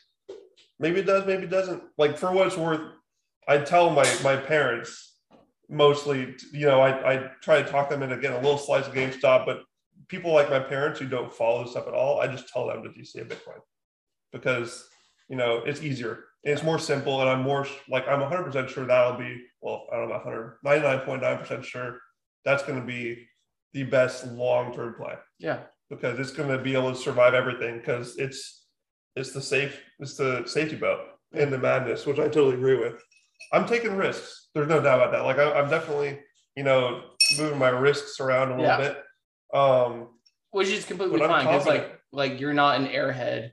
That are just that you're just like you're educated, like you do your homework, you know what you're talking about. Yeah. And you understand the risks that you are taking. Yeah. Yeah. And I feel good. And I'm also in a position where like, I'm financially stable enough to where everything I have freaking goes to zero, I'll be okay. Maybe not zero. But like, you gotta plan out. Like I'm definitely a planner. I'm not a throw myself into, complete wild West land, but total. That's how I'm feeling about it. But yeah, feeling good, dude. Gonna buy some GameStop. Buy it, dude. Can I just like use you as proxy? I'll just buy a share for you. I'll just like cash app you like this much this week. Thank you. Yeah, dude. No, I'm just kidding. I definitely have a few shares on Cash App because like it's easy to get Bitcoin on there. Yeah. So I think we're like 3 or something. Because Cash App is like a garbage payment for order flow broker that is like at the highest risk of turning on the buy button or just pulling fuckery of some kind. Because it's there's like a slew of those. It's basically in the same tier as Robinhood for me, which is garbage. Yeah. But so except you can withdraw your Bitcoin. Yeah, exactly. So since Bitcoin's easy to get on Cash App, like Lightning. That's like going to be the first place when GameStop is $50 million. I'll sell a couple in there and put all the Bitcoin. Yeah. Yeah. Good stuff, man. Good stuff. That's the pitch. That's the pitch. It's the pitch, dude. Go buy GameStop from a Bitcoin podcast. GameStop to the moon. Jump the chasm. Bitcoin to the moon after, like, literally. I think that's going to be like the millionaire play is like. Just kidding. Do whatever you want, but you definitely be buying Bitcoin. Yeah. I mean, I will never trash people for buying Bitcoin. I only disagree on like the risk reward basis right now. Yeah. That is like the only thing to buy. I think that there's going to be a fireworks show in TradFi on the way out, and having a piece of that fireworks show, there's going to be like pressure cookers and like, maybe some of these other shorted stocks will do well too. I think that GameStop is like by far the most solid, has the best community behind it, which is important in this situation because in a supply and demand situation, you want people holding that supply with diamond hands. That's the whole meme. Diamond hands are not a joke. These people aren't going anywhere. So I think that when these fireworks go off, margin calls start dropping like hotcakes. You're going to see companies like GameStop and these stocks. There's going to be a whole lot of market just fucking dumping. And there's going to be a few of these overly shorted shit shows that just go straight up. I think it's going to be like a lot of this. And if you can catch one of those, like which, the GameStop folks think they found the king of them all, then if you take that up, then whatever you do after that's up to you. Like there's so many floats that are owned right now that of course there's going to be people that sell when it goes up, but there's a ton of slack there because, even with the direct registration numbers, the flow is just getting locked up. Like the exit door is like minuscule at this point. There's going to be some room for like people to sell and still keep going. Yeah. So the infinity pool is another meme, which is like, as long as 100% of the float is held by people and they never sell that, they can never close the shorts. It's just going to be an infinite loop. What the fuck is that going to look like? Nobody knows, but it's exciting. And I'm like feeling good about being a part of it. What's the current price of GME? As irrelevant as a Bitcoin price to me, I think it's like 140 or 130 or something. What do you I think? don't even look at the price. What do you think the floor is? I can't put a number on it, but you can go to gmefloor.com. A fantastic website that I'm probably like, when shit starts going down, I'm just going to turn my whole Twitter into just like a blank black backdrop and just have gmefloor.com in my bio and just go to Cabo. Nice. But yeah. So basically, does that make sense? Like I'm thesis? definitely gonna have to re-listen to this and probably read your thing and ask. Read the blog post. Read my blog post. That's my baby. I put my heart and soul into that. Yeah, I'll put it in the show notes. Link it to me. Yeah, it's in my bio and my pin tweet and everything. And that's a much better condensation of thoughts than me just like drinking freaking Truly and rambling on my couch. This is great. Yeah. So basically, the Fed just needs to keep doing what it's doing for GME to move. Doesn't matter. But I mean, like anything that makes like institutional players harder, their lives harder. Yeah. I mean, that certainly helps. Like raising rates and that redistribution of capital. Yeah. I mean, the thing about the math of it is it literally doesn't matter what the fuck anybody does. The Redditors are still holding multiples of the float, and they'll just stay there forever if they have to. They've been in there for a year and a half. They're not going anywhere. They're so locked into this. They love it. But it would certainly speed things up if the market crashes because that collateral goes poof. Yeah. even though like there was just some news today about, just like reviewing the old, what happened in January 2021 about how like even that collateral is not a sure, cause or margin calls because the DTCC just like waives it or whatever. Because what is the DT? the Depository Trust Clearing Corporation, I believe. So like FDIC for stocks? I don't really know. Like if they're just like the clearinghouse that like holds all the stocks. Look up the definition. Okay, I'm stupid. I don't remember what the okay. actual like the clear It's definition. the institution that clears stocks. They're way up there. It's the institution that clears stocks when they get sold. Yeah. Okay. Yeah, they're the big boy clearinghouse, and they are another one of those entities like way up above the hedge funds that, they're pulling strings just to stay alive and make sure that passing rules so they don't get crunched by this. So a lot of people were freaking out, like, oh, they just waived this margin, or that they waived this collateral, so it makes it less likely there's going to be margin calls. But like, all that shit is just noise. The Redditors hold the freaking stock. They're direct registering it. They're locking it up, and eventually things are going to pop off. And all of these giant entities way up high, they're going to be like sharks, just like eating each other up. Because we've already seen who was it? There's already some real big dogs out there that are sort of positioning themselves to take over if Citadel just like incinerates itself like in a day when things pop off. So I mean, the big boys are going to eat each other up, just like we were talking about on a lot of different stages. Like the big dogs are going to be just feasting on each other. It's going to be chaos. Yeah.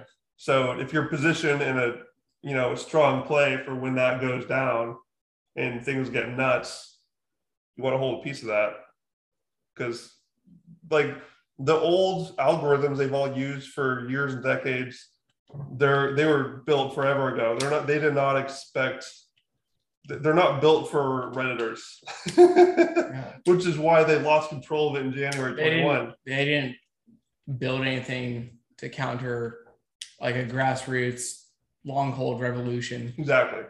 Yeah. And these are just algorithms, and the algorithms are built to like scare people and like naked short stocks that are, they basically just like deploy this thing onto like a stock that is in trouble. Like GameStop was a classic case. It was it was a brick and mortar store at one point in like the middle of, the COVID lockdowns, and everything looked terrible for it. So it was a perfect target. So, I mean, they'd actually been shorting it for years and years, but they just really poured it on back in like 2020 to 2021. So it looked like GameStop was doomed until Reddit jumped in and just bought up all its shares and just blew their whole game up. Because the way that shorting works, like I was telling you, they sell the stock first, they have to buy it back later. Yeah. Every short is a guaranteed future buyer. So they sold way more than even the float exists. That's where that short interest number comes in. The 226 so number the more I they mentioned, shorted, the more they sell, and that means the more GameStop longers the come more in. they have to buy up eventually. They could have to buy those back to close out the position. So that 226% is like they sold 226% of the total shares, more than 100%, like at least double. And like many people think the numbers are much bigger than that. But the fact that Redditors came in, they would only have to buy up 100% of the shares and say like, cool, I got everything. I can just sit on my ass and I don't care what else happens, because they have to buy these back from me. Mm-hmm. Come at me, bro. So that's where we're at. And a year and a half of kicking the can on this thing. You can look at the data on this. There's some great, much smarter people than me, more technical on Twitter that like monitor this exclusively, of just the amount of short volume of like continuous shorting, like every single day, they're just shorting more and more and more. And there was a great post recently that brought up I tweeted this out. You can look at the amount of shorting going on at GameStop right now compared to all these other tech stocks like Apple and Tesla and, Microsoft or whatever. And all of the other tech stocks and, retail stocks, any type of stocks, they're just naturally coming down on these really red days. But GameStop, they're coming down less. They're actually holding up better, and they're just getting destroyed by shorts. They're just like throwing shorts on it like crazy. So like, why would they have to do that if the market's coming down? Like they need to try hard to keep it down. Yeah. Basically. Yeah. Yeah. Like they're putting in a lot of effort, a lot of money into keeping it held down, which just supports the thesis. They're just holding down like the most coiled spring of all time. It's a war of attrition. Yeah. And they're facing gamers that literally, and this is the most beautiful thing ever. It's freaking GameStop people. These people grew up playing video games, like playing against final bosses and just like never giving up, just continuously going back. Like they're not give you up. Yeah. They're not going to give up. All they have to do is buy the stock and just shit post about it on Reddit, and they love it. Like they welcome, and there's another theory out there that I love. I think is spot on. Is the Flappy Stock. You play Flappy Bird, right? Yeah. Where like you can get hit by the pipes above, or you can get hit by the pipes below. So Ken Griffin and the short hedge funds are the little bird trying to navigate this pipe maze. If they let the price run too high, they get margin called by the prime brokers above them who say, game's up, buckwheat, like you don't have enough collateral for this anymore. We don't want to put this bill, so we're pulling the rug on you. And if they let the price go down too much, then the Redditors will just buy more and they get more power. They get more power for their money. Yeah. And you know, when the hedge funds are forced to sell, that just gives more buying opportunity for more Redditors. Yeah. And they just buy it. They're like, oh, good, it's a discount. Like that's a total meme. Is it like, oh, it's down 10% today? Amazing. I mean, it's a stalemate. More for the long term. It's a stalemate. I mean, we'll see what happens. But I mean, one side has all of now. Yeah. Like the apes have all the actual power in the situation of knowing exactly what they figured the game out. They know exactly what's happening. And they have come to that conclusion together, and they're just buying stock like crazy. And no matter what the opposing side does, they're just posturing this power. They're pretending that they're in good shape. They've sent, trotted Ken Griffin out on like 10 interviews a week to talk about how great everything is and how everything's fine. But literally, if you look at his face now compared to a year and a half ago, he's aged like 20 years. And who's Ken Griffin? He's the CEO of Citadel. He's there's so many other, big characters in this thing besides him, but he's kind of the one that people just chosen as their meme target. he's the one that gets memes. But it's, there's like Steve Yass, I think his name, of Susquehanna, Steve Cohen, Steve Cohen became famous for saying back in January 20, do you know that name? Steve Cohen. Just keep talking. He's back in when the sneeze happened in January 2021. Sneeze. We call it the sneeze. It wasn't the squeeze. Everyone thinks it's a squeeze, but it was a sneeze. Steve Cohen comes out after the Robinhood turned off the buy button, and all these brokers turned the buy button off, and they just like dump more shorts on it to push it down and make it look like the squeeze was all done and go home now. Stevie Cohen comes out and says like, darn, trading is a tough game, isn't it, kids? Basically on Twitter, and it's just like totally, condescending and everything that these people say just pours more fuel on the fire. And like it took Reddit about 2 weeks to figure out that was totally faked. It was not the squeeze. It was just them losing control for a minute and then just dumping more shorts on it, and then going on CNBC and telling them. You can like look at these old headlines. CNBC literally said, "Oh, Melvin covered their positions. It's all over, guys." But you look at the data, completely false. They may have used swaps and options and all this fuckery just to move it around, pass the puck to somebody else. And as far as that goes, I linked a bunch of posts in my blog post that go over that much more in depth. So that's that. Feeling good about the play.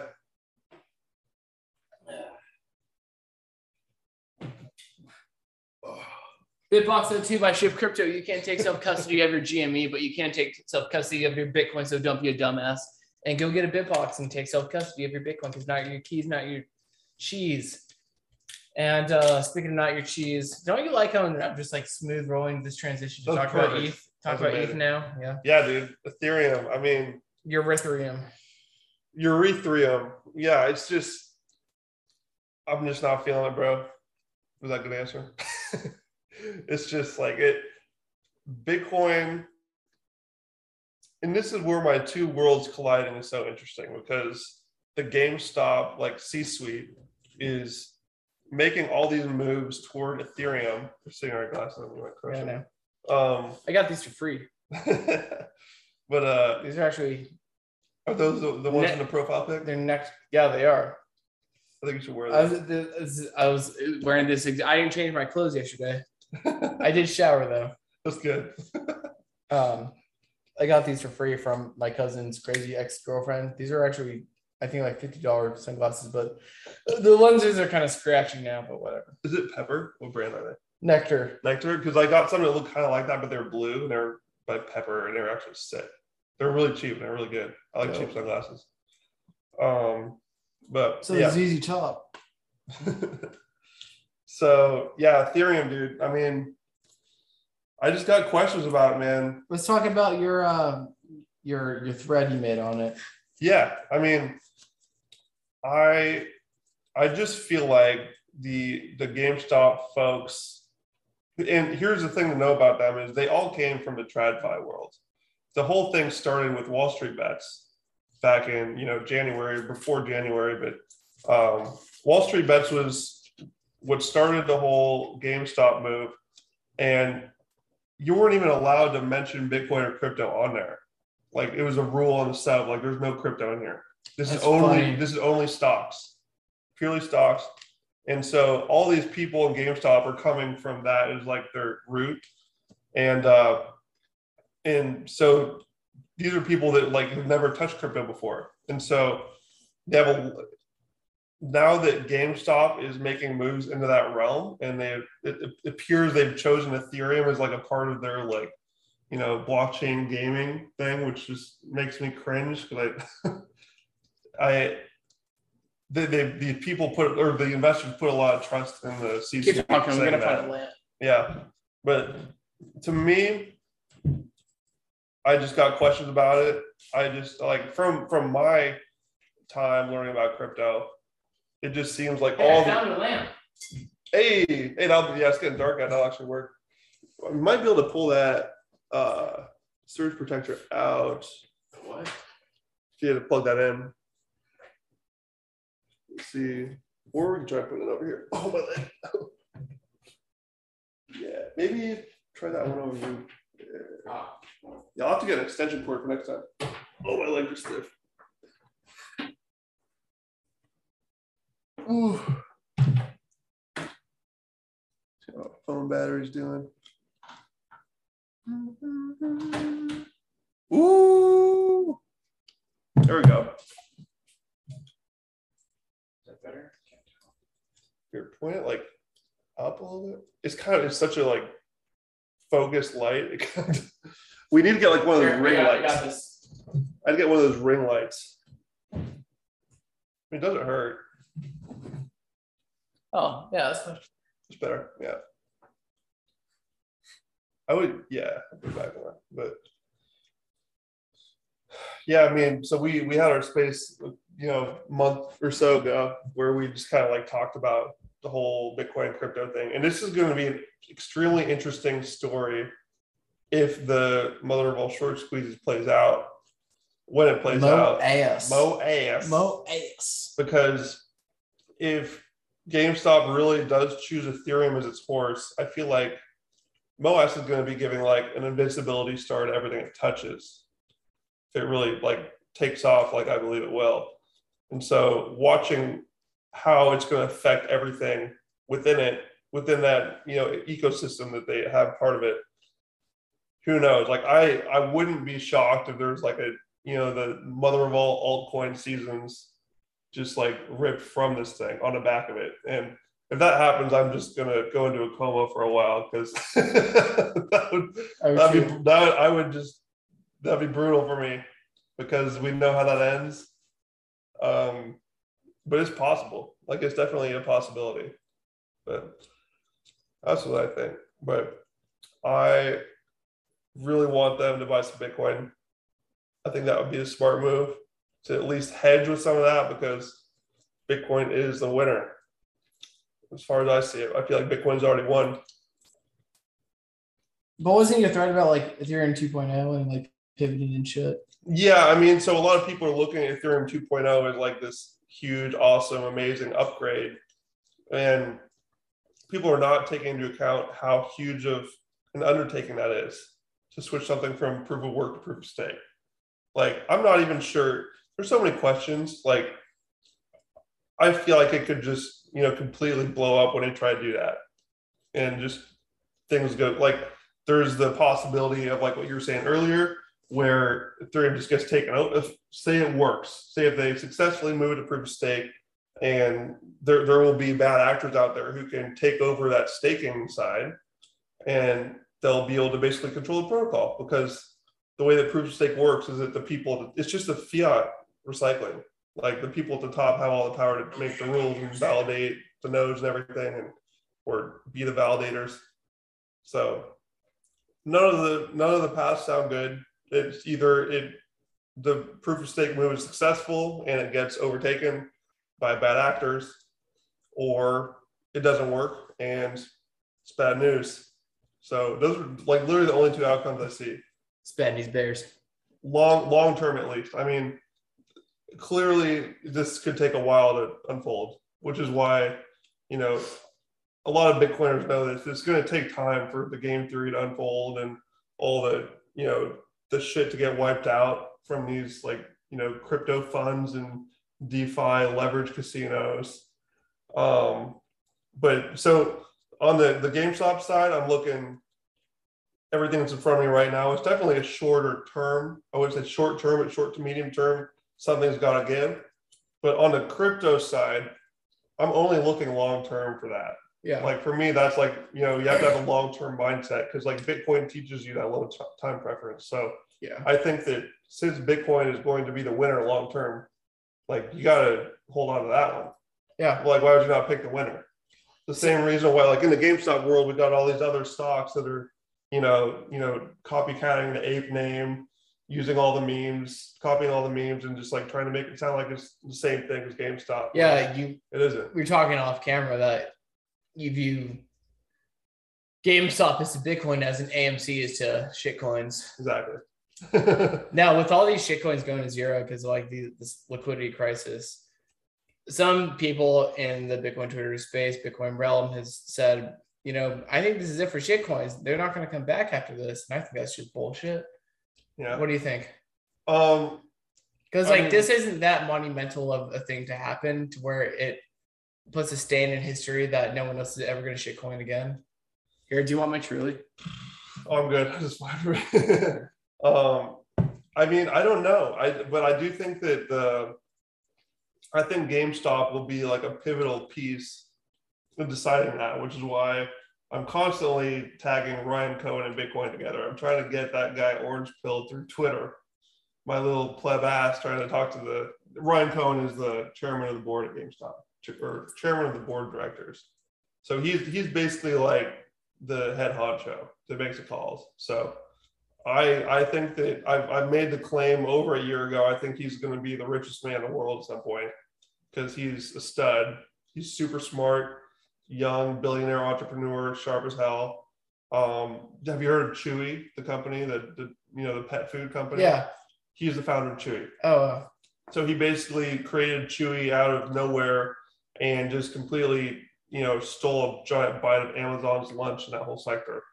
And now he's moved to the tech side at GameStop. He's got a much bigger market to play in. He's got more money. He recently moved into GameStop? This was, I think this was 2020, mid to late 2020. It was actually before I kind of got into the story, but it was somewhere in 2020 when Ryan Cohen joined the board. How is your phone doing? Like, do you need to charge it? Let me see. I think it should be fine. Oh yeah, we're good. 69%, okay. Dude. Nice. 69. Let's go, baby. But yeah, I mean, and I've actually been making more like prominent Bitcoiner friends on Twitter, and I'm building an army, dude, because if this shit goes off and like Ethereum just starts getting all this, pumping from GameStop, I'm going to bring in the big guns, dude. I got Brad Mills. I've chatted with him a little bit.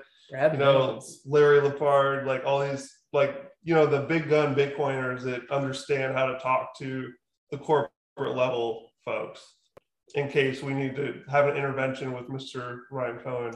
Get some Bitcoin, bro. I mean, it's not like he's going to be a Michael Saylor. And even there's going to be more Michael Saylors, but you can't force people to like this shit. Mm-hmm. You're just going to, you're just going to repel them, and they won't have to be forced. They're just going to make the most, again, going back to what we talked about earlier, the most economic rational decision.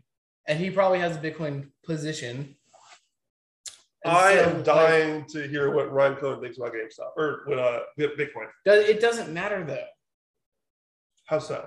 Okay, I'm sure if he was on Squawk Box or whatever fucking legacy finance news show and he said good things about it, yeah, that'd be great. But at the end of the day, like, he's just one dude. Yeah, it's not like he issued like a bunch of bonds and like, but he didn't like sailor his way into bit. I'm like, looking through the lens of GameStop getting an enormous amount of power from a potential short squeeze that happens and blows everything up.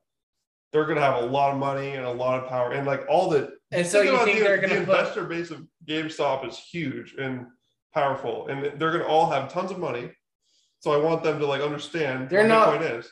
They're not all anti-Bitcoin though. I'm sure some of them have Bitcoin. A lot of them are anti-Bitcoin. They are pretty in the Ethereum hole right now. They think that Bitcoin, they had the exact same mindset I did when I started. And I don't know if you went through this too, but I thought like, oh, smart contracts and utility and all this cool things that they can do. Bitcoin sucks. Like Bitcoin's kind of the enemy right now. Yeah, but they understand that Bitcoin's a reserve asset of crypto and everything else is a derivative of the Bitcoin price.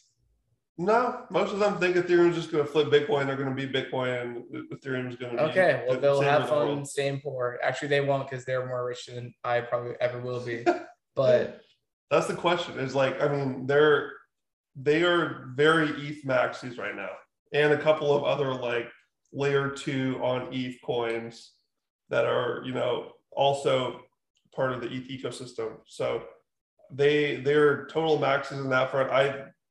I've gotten in lots of scuffles with people on Twitter, and they really think Ethereum is, I mean, they are all in on the Ethereum marketing pitch of like world computer, everything's DeFi, and, Bitcoin's for boomers, pretty much. So I disagree with that. I have a little, I don't know if it's even secret, but like a group channel on Twitter of like the people that I have seen that like GameStop and Bitcoin at the same time. It's like 15 people. Barely anybody is with me on this of like having those two as the top two. So it's a rare position, but we all have different strategies. So it's interesting it's fun to, have that discussion. And when GameStop starts getting real, I want to have some more Twitter spaces where we get everyone in there to all voice our views on it. It'll be an interesting time. I'm looking forward to it. I think the rest of this year is going to be really interesting. I can't wait. It really is, man. I don't know where things go. No one does. Mm-hmm. Like, the world is evolving drastically. It's not going to be the same world that I don't even know, dude. Dude, what's that cold storage wall again that you love so much? Oh, the Bitbox 02. I ship crypto. Yeah, that's a good one. Oh, dude. Yeah. Do you want one? Do you have one? I would love one. You should get one for 5% off with the Bitcoin Made Simple promo code. I should. Yeah. I should do that, dude. You should. I'll do that. You should get one for every GME friend you have. Dude, if we can get some kind of deal going, like if I could hit me up like Bitcoin like wallet folks, because like if I can like I have a huge, basically my entire Twitter audience is GameStop people.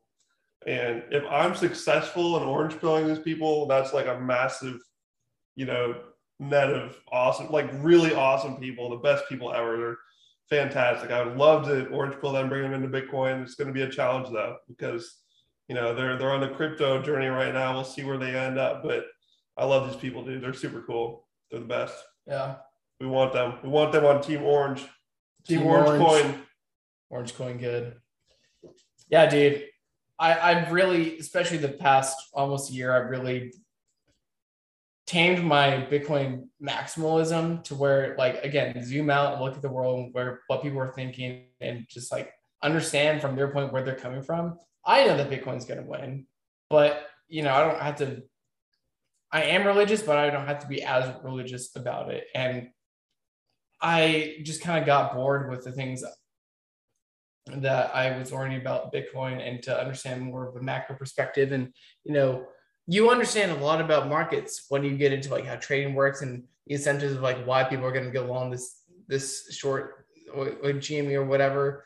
And you learn about the mechanics of the hedge funds, and it's just like nonstop. So like Bitcoin was a rabbit hole that had it was just different factions. It was, God damn it, what's the word I'm looking for? Not bi-studial, multifaceted. Good word. Yeah, but still, I felt like I was hitting like a wall, and I was just kind of jaded. And I still think that everything can tie back into Bitcoin because of what Bitcoin is sound money. Mm-hmm. And on a sound money standard, you probably wouldn't have this monetary, investing chaos. And a lot of these institutions only exist because of fiat money. And people are only speculating on things like this because money's broken. Mm-hmm. But still, this is the world that we live in. And there is so much that you can learn from people in these communities. And for you to just like shun all of them is not productive at all.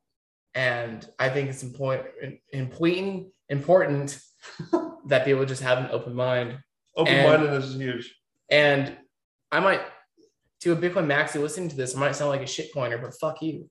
Like, you don't make progress like making enemies. I mean, maybe it might help with clout, but like, again, just you don't know everything, I'm a fan of selective open-mindedness. I think that like 95% of the time you should be completely open to what everyone says, but there's going to be those things that you just flat out disagree with people on, and you got to have conviction on things. Like, that's why, I'm not super open-minded about Ethereum right now, partly because, one of the reasons why I'm taking such a hard stance against it is because zero people essentially in the GameStop side are taking that side. They're all just 100%, trusting in Ryan Cohn and the team to, be doing the correct thing. When I think it's more complicated than that. Like, I bet none of these people know about Libra. You remember that? The Facebook Libra project? Libra, yeah. They tried their own crypto thing, and they had like unlimited money and resources, and it just blew up in their face. It didn't work. And I think they tried it again with like DM or something.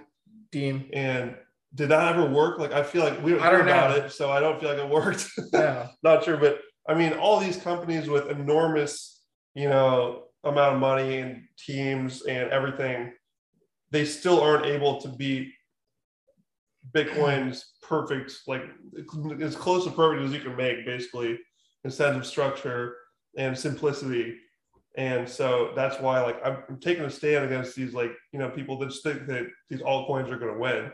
I don't think it's possible. Yeah. No matter how much, firepower they have, money, teams, investor base, I just think that there's certain fundamental factors that you just can't beat that Bitcoin has. So exactly, I sure hope that they make a turn, they buy some Bitcoin, or do something with Bitcoin, because like it'll be awkward for me if MOS is ripping and Ethereum kind of just gets like a fake pump from being part of it, being within that hood. It's just going to make it even harder for people to go down the Bitcoin rabbit hole, because they're just going to think that it's just going to progress the notion that Bitcoin is for boomers. We'll see how it goes, though. Whatever happens. I'm looking forward to it, man. It's going to be a fun show. I'm just at the end of the day, I'm just a very entertained observer of it all. I love watching this. It's crazy. I'm like, since really starting to follow the markets in like 2017, I feel like it's just all come to this moment. It's all just been culminating up to this year and like the next, even just this whole decade, really, of like, who knows what the fuck's going to happen. But I mean, we're at like a major tipping point right now. It's just so fun to be a part of. When the hens come home to roost, right? Yeah. We're going to see some shit. Yeah. That's for sure. You're also going to see some shit when all these exchanges shit the bed and they take all your Bitcoin. But you can prevent that with the big box though too by Shift Crypto. Bitcoin made simple. Use that promo code and get 5% off. So that's something I want to hear about you about. I made a tweet recently because all the GameStop folks are completely fixated on the mother of all short squeezes, which I agree. Mo ass. The Mo ass. But these people are not aware that there's also a squeeze situation in Bitcoin. And I haven't studied this one super hard, so you can pick up what I'm putting down here. But if I'm not mistaken, a general synopsis of the situation is just exchanges rehypothecating their coins and just distributing out. You mean fractional reserve banking? Sure. You just take it. I see it like I don't know exactly how it's working super well, but basically, they're taking the belligerent, fuckery strategies from TradFi and applying it to their exchange business. Yeah. Is that essentially? And they're going to have to That's why Ethereum is going to fail. All the bad things that the GameStoppers hate about finance and all the shit that they're fighting is happening in shitcoins and on these custodians. And so that's why if you're going to go long GameStop, that's great. But once you also like to be long the most sound money that's ever been created that you can take self-custody of, yes. The answer is yes. I think I rest my case. But how is that squeeze situation like? What do you mean? What's the dynamic there? What do you mean by squeeze? Of the exchanges, I mean, people. It's a bank run. People try to get their Bitcoin off. They can't because they don't have the Bitcoin. They had to liquidate the Bitcoin to probably cover payroll or something or whatever. So they need to go on the market and buy like any price and it's just going that kind of it. Yeah, that's one theory. Yeah. But that'll be interesting, dude. Like how far over their actual Bitcoin holdings do you think they are? Is it a total question mark? Probably. We can assume it's a lot. And I haven't we contemplated making this like one episode for news for the week and then one episode what this episode turned into. But I wanted to discuss like the Voyager bailouts for 3/8 Capital and 3 Block arrows, yeah. Whatever. 3A Capital, go that. Whatever. But it's just a bunch of like fuckery. Like all it is like who's going to be the lender of last resort of these crypto companies? You have the lender of last resort for normal stuff, which is the Fed. Could you explain what lender of last resort means? A bailout. The king of all bailouts. The king of all bailouts. FTX, basically like Sam Bankman-Fried right now. Yeah. Yeah. Yeah. But I mean, who's backing Sam Bankman-Fried? And I think there was another thing that came out where Goldman Sachs was going to. Yeah, I saw that. Didn't they buy up some Celsius? I don't know, but again, like at the end of the day, this is just a consequence of fiat money. And even on like a sound money standard, we're on the Bitcoin standard, there's still going to be banks and there's still going to be bank failures. But I don't think to the extent that we have it now because everybody's so over leveraged. Look up the looking for his headline about the Goldman reportedly helping find investors for Celsius. Shit, almost 2 hours, son. Let's go. Yeah, just a bunch of people just reading about everything. It's hard to find. But I know that JP Morgan is basically trying to find their way into this crazy story with Celsius. I feel like any time you're in the same paragraph as Celsius, you're in trouble. Yeah. Bad news. I mean, these big banks, like, they're in look, derivative hell right now. Hold on. So, who tweeted out? Alex Thorne of, he's not at Fidelity, he's at somewhere else. Digital Assets, I don't know. Alex Thorne, I don't know that name. Great dude in finance, whatever. I'm not really giving him a good summary, but people know him in Bitcoin. He's in the financial industry, and he retweeted a relative story about this. And What was the fucking? Because Do you want another drink? No, in fact, I finished mine. You don't want it? Got you, bro. Got it. Anyway, like this is a quote unquote bailout. Here, I'll find the tweet. Fill the dead air while I'm doing this. Oh boy, that's tall order. I haven't even looked at the space forever. Just kind of set it, forget it. We're running. Yeah, but I mean, the whole crypto contagion thing going on. And it's interesting watching the crypto contagion going on while there's like just a hidden beast of the TradFi contagion that just seems like it's constantly just getting pushed further and further into the future. Like I can't wait for the banks to start blowing up straight out, like because they're so over leveraged and they're derivative hell right now. They're gonna have to just start going poop at some point, and that's when the real show starts. It's just like place your bets. Who's going down first? Because it's gonna happen. Like I mean, we're in an end game, my friends. Yeah, I found it.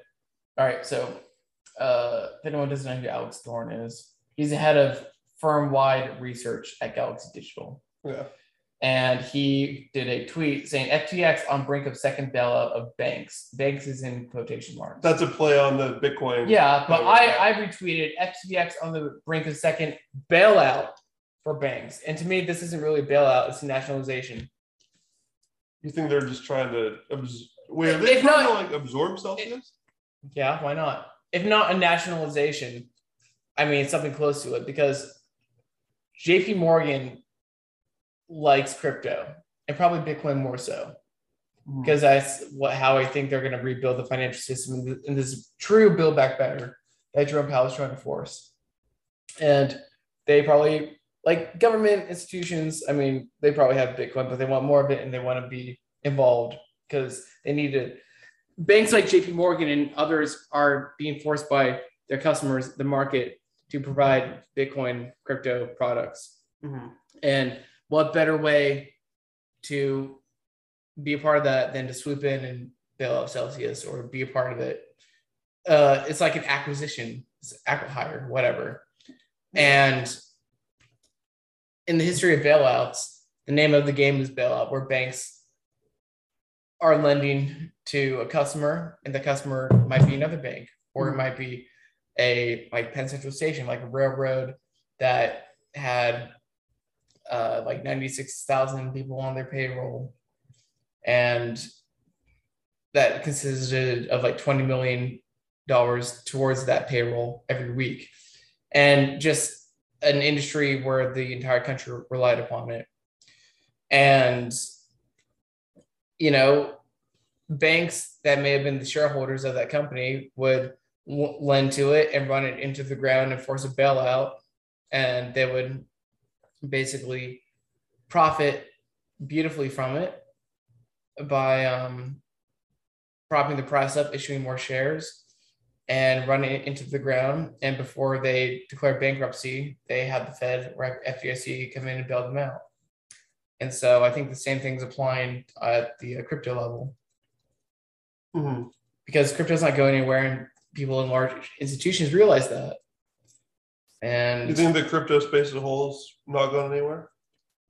No, it's not. And banks understand that. The Fed understands that. And so they're going to do everything to be at the top of their shit and be involved and regulate it. Terra Luna was probably... So you disagree Hold on. Terra Luna was probably a PSYOP.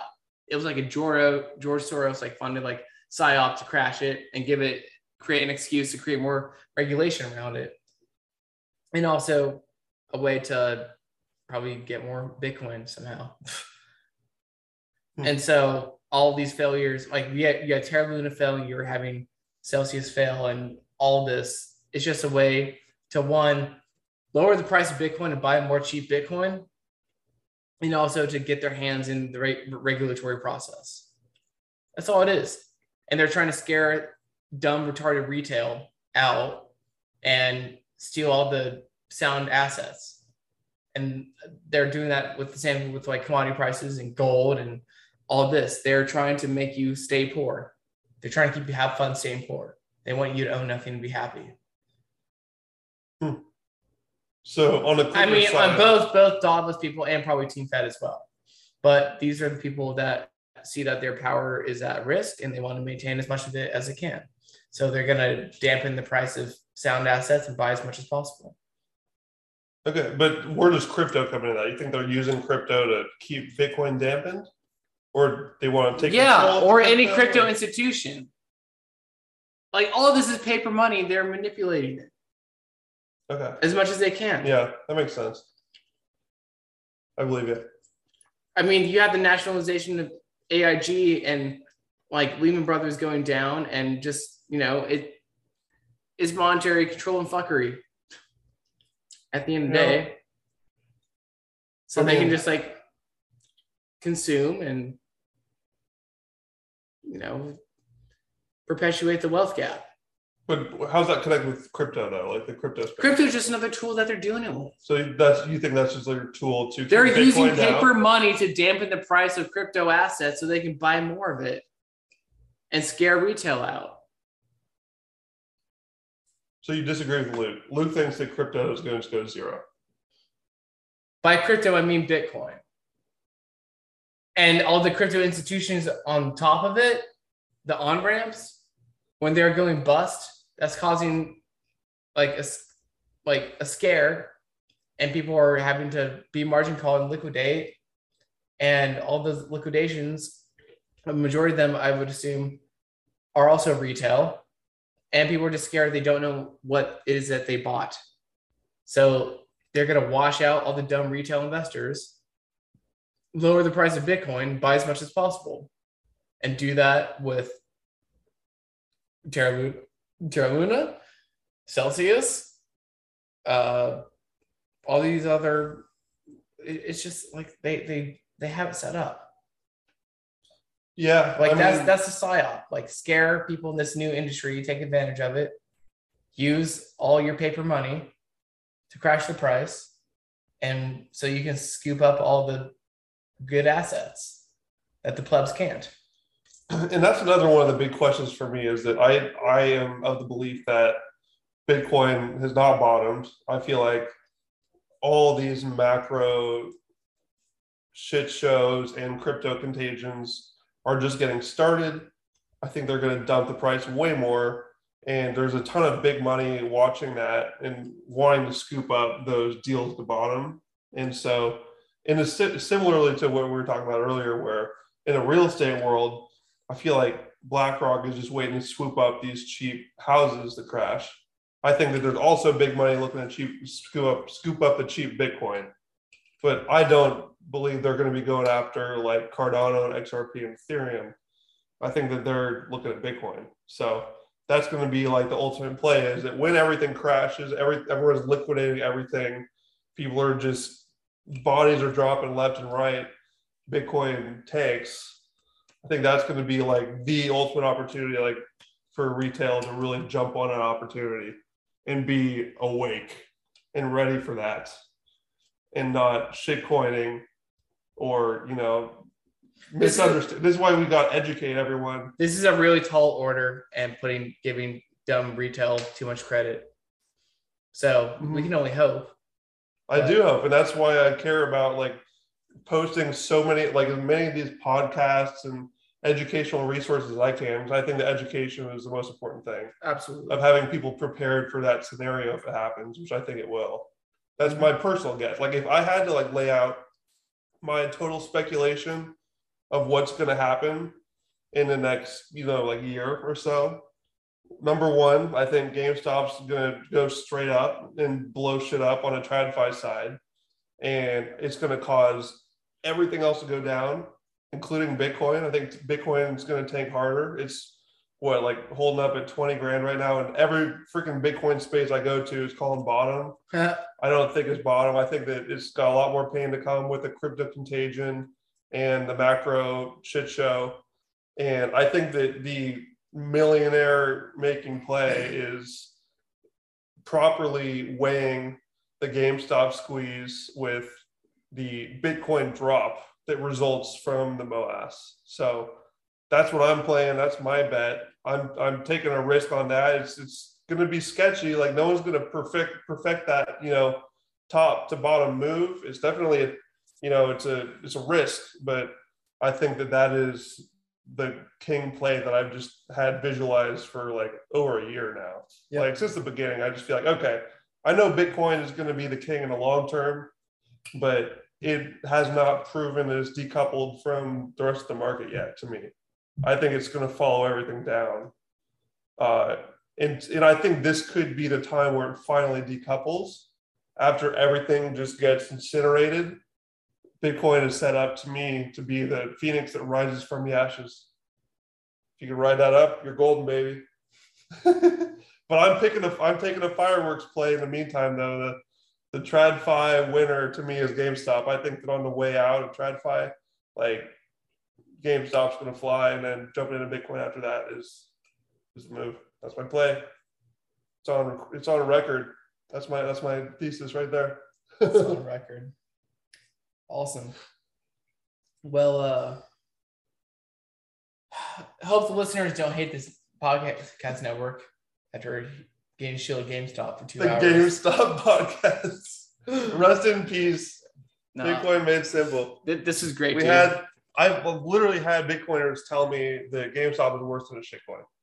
Like that's retarded. A lot of people think that. So we'll see what happens, dude. They just haven't done their homework. That's what I'm saying. They haven't read my blog posts. Ben, what are you doing now? Because you do work in Bitcoin. You do some good work. So where can people find you, and what do you got in store? Twitter, baby. Twitter is a spot. Like, I have Instagram. What's your at? At Ben Werman, BenWehrman. That's pretty much the spot right now. Like, I feel like Twitter is going to be like ground zero for the shit show that's coming. It's going to be fun to be there to watch. I'm on Instagram too, but I pretty much put all my photography and, totally irrelevant memes on there. So I'm trying to pull my Instagram friends into Twitter because that's where all the action is going to be happening. Not Reddit? I mean, there's surely going to be action there, but I don't even tell people my Reddit username because like part of the fun of Reddit is that everyone's anonymous. It's just like completely anonymous, thought pool. It's a whole different animal. Like Twitter is a place where, people have an identity and their reputation is connected to their views, which I think is also valuable. When people are putting their reputation on the line to make claims, that's a powerful thing. Reddit's on the other side of the spectrum where, people aren't putting their reputation on the line because they're anonymous, but at the same time, people are in many ways much more transparent there. They're saying things they wouldn't be willing to say on a public platform. So you have to sort of like play the game of weighing each of those, understanding, what incentives are behind the users there and make the most of them to, rule the world of the internet. Everybody wants to rule the world. That's right. Yeah, dude, it's happening. Awesome. Well, rule the world with your Bitcoin and take your Bitcoin off the exchange and get a BitBox O2 hardware wallet. Yes. I think that's 5 plugs for this episode. We did it, dude. I think you made up for it in the second half. I did. You had us in the first half, not gonna lie. Mm-hmm. I slacked first. What did you say? No, the first half was like a good warm up for the people, and then we just like pounded them with like the excellent products in the second half. We did. Yeah, we did. I want one. I'm gonna get one. You should. Yeah. Okay, that's pretty much it. Guys, thanks for stopping by. Thanks for if you joined on the Twitter space, and you'll be able to catch this on sometime this weekend. And oh my God, is my computer about to die? How is that possible? I plugged it in. Oh shit! Shit! All right, well, people, as always, own your failure, just like I'm doing right now, owning the fact that I almost lost this episode. But people, thanks for tuning in. I have been Phil Gibson, aka Mr. Sue, MRPSEU. You can find both of us on the Twatterverse. Remember to own your failure because God knows our so-called leaders do not. So peace out, sayonara, adios. Peace.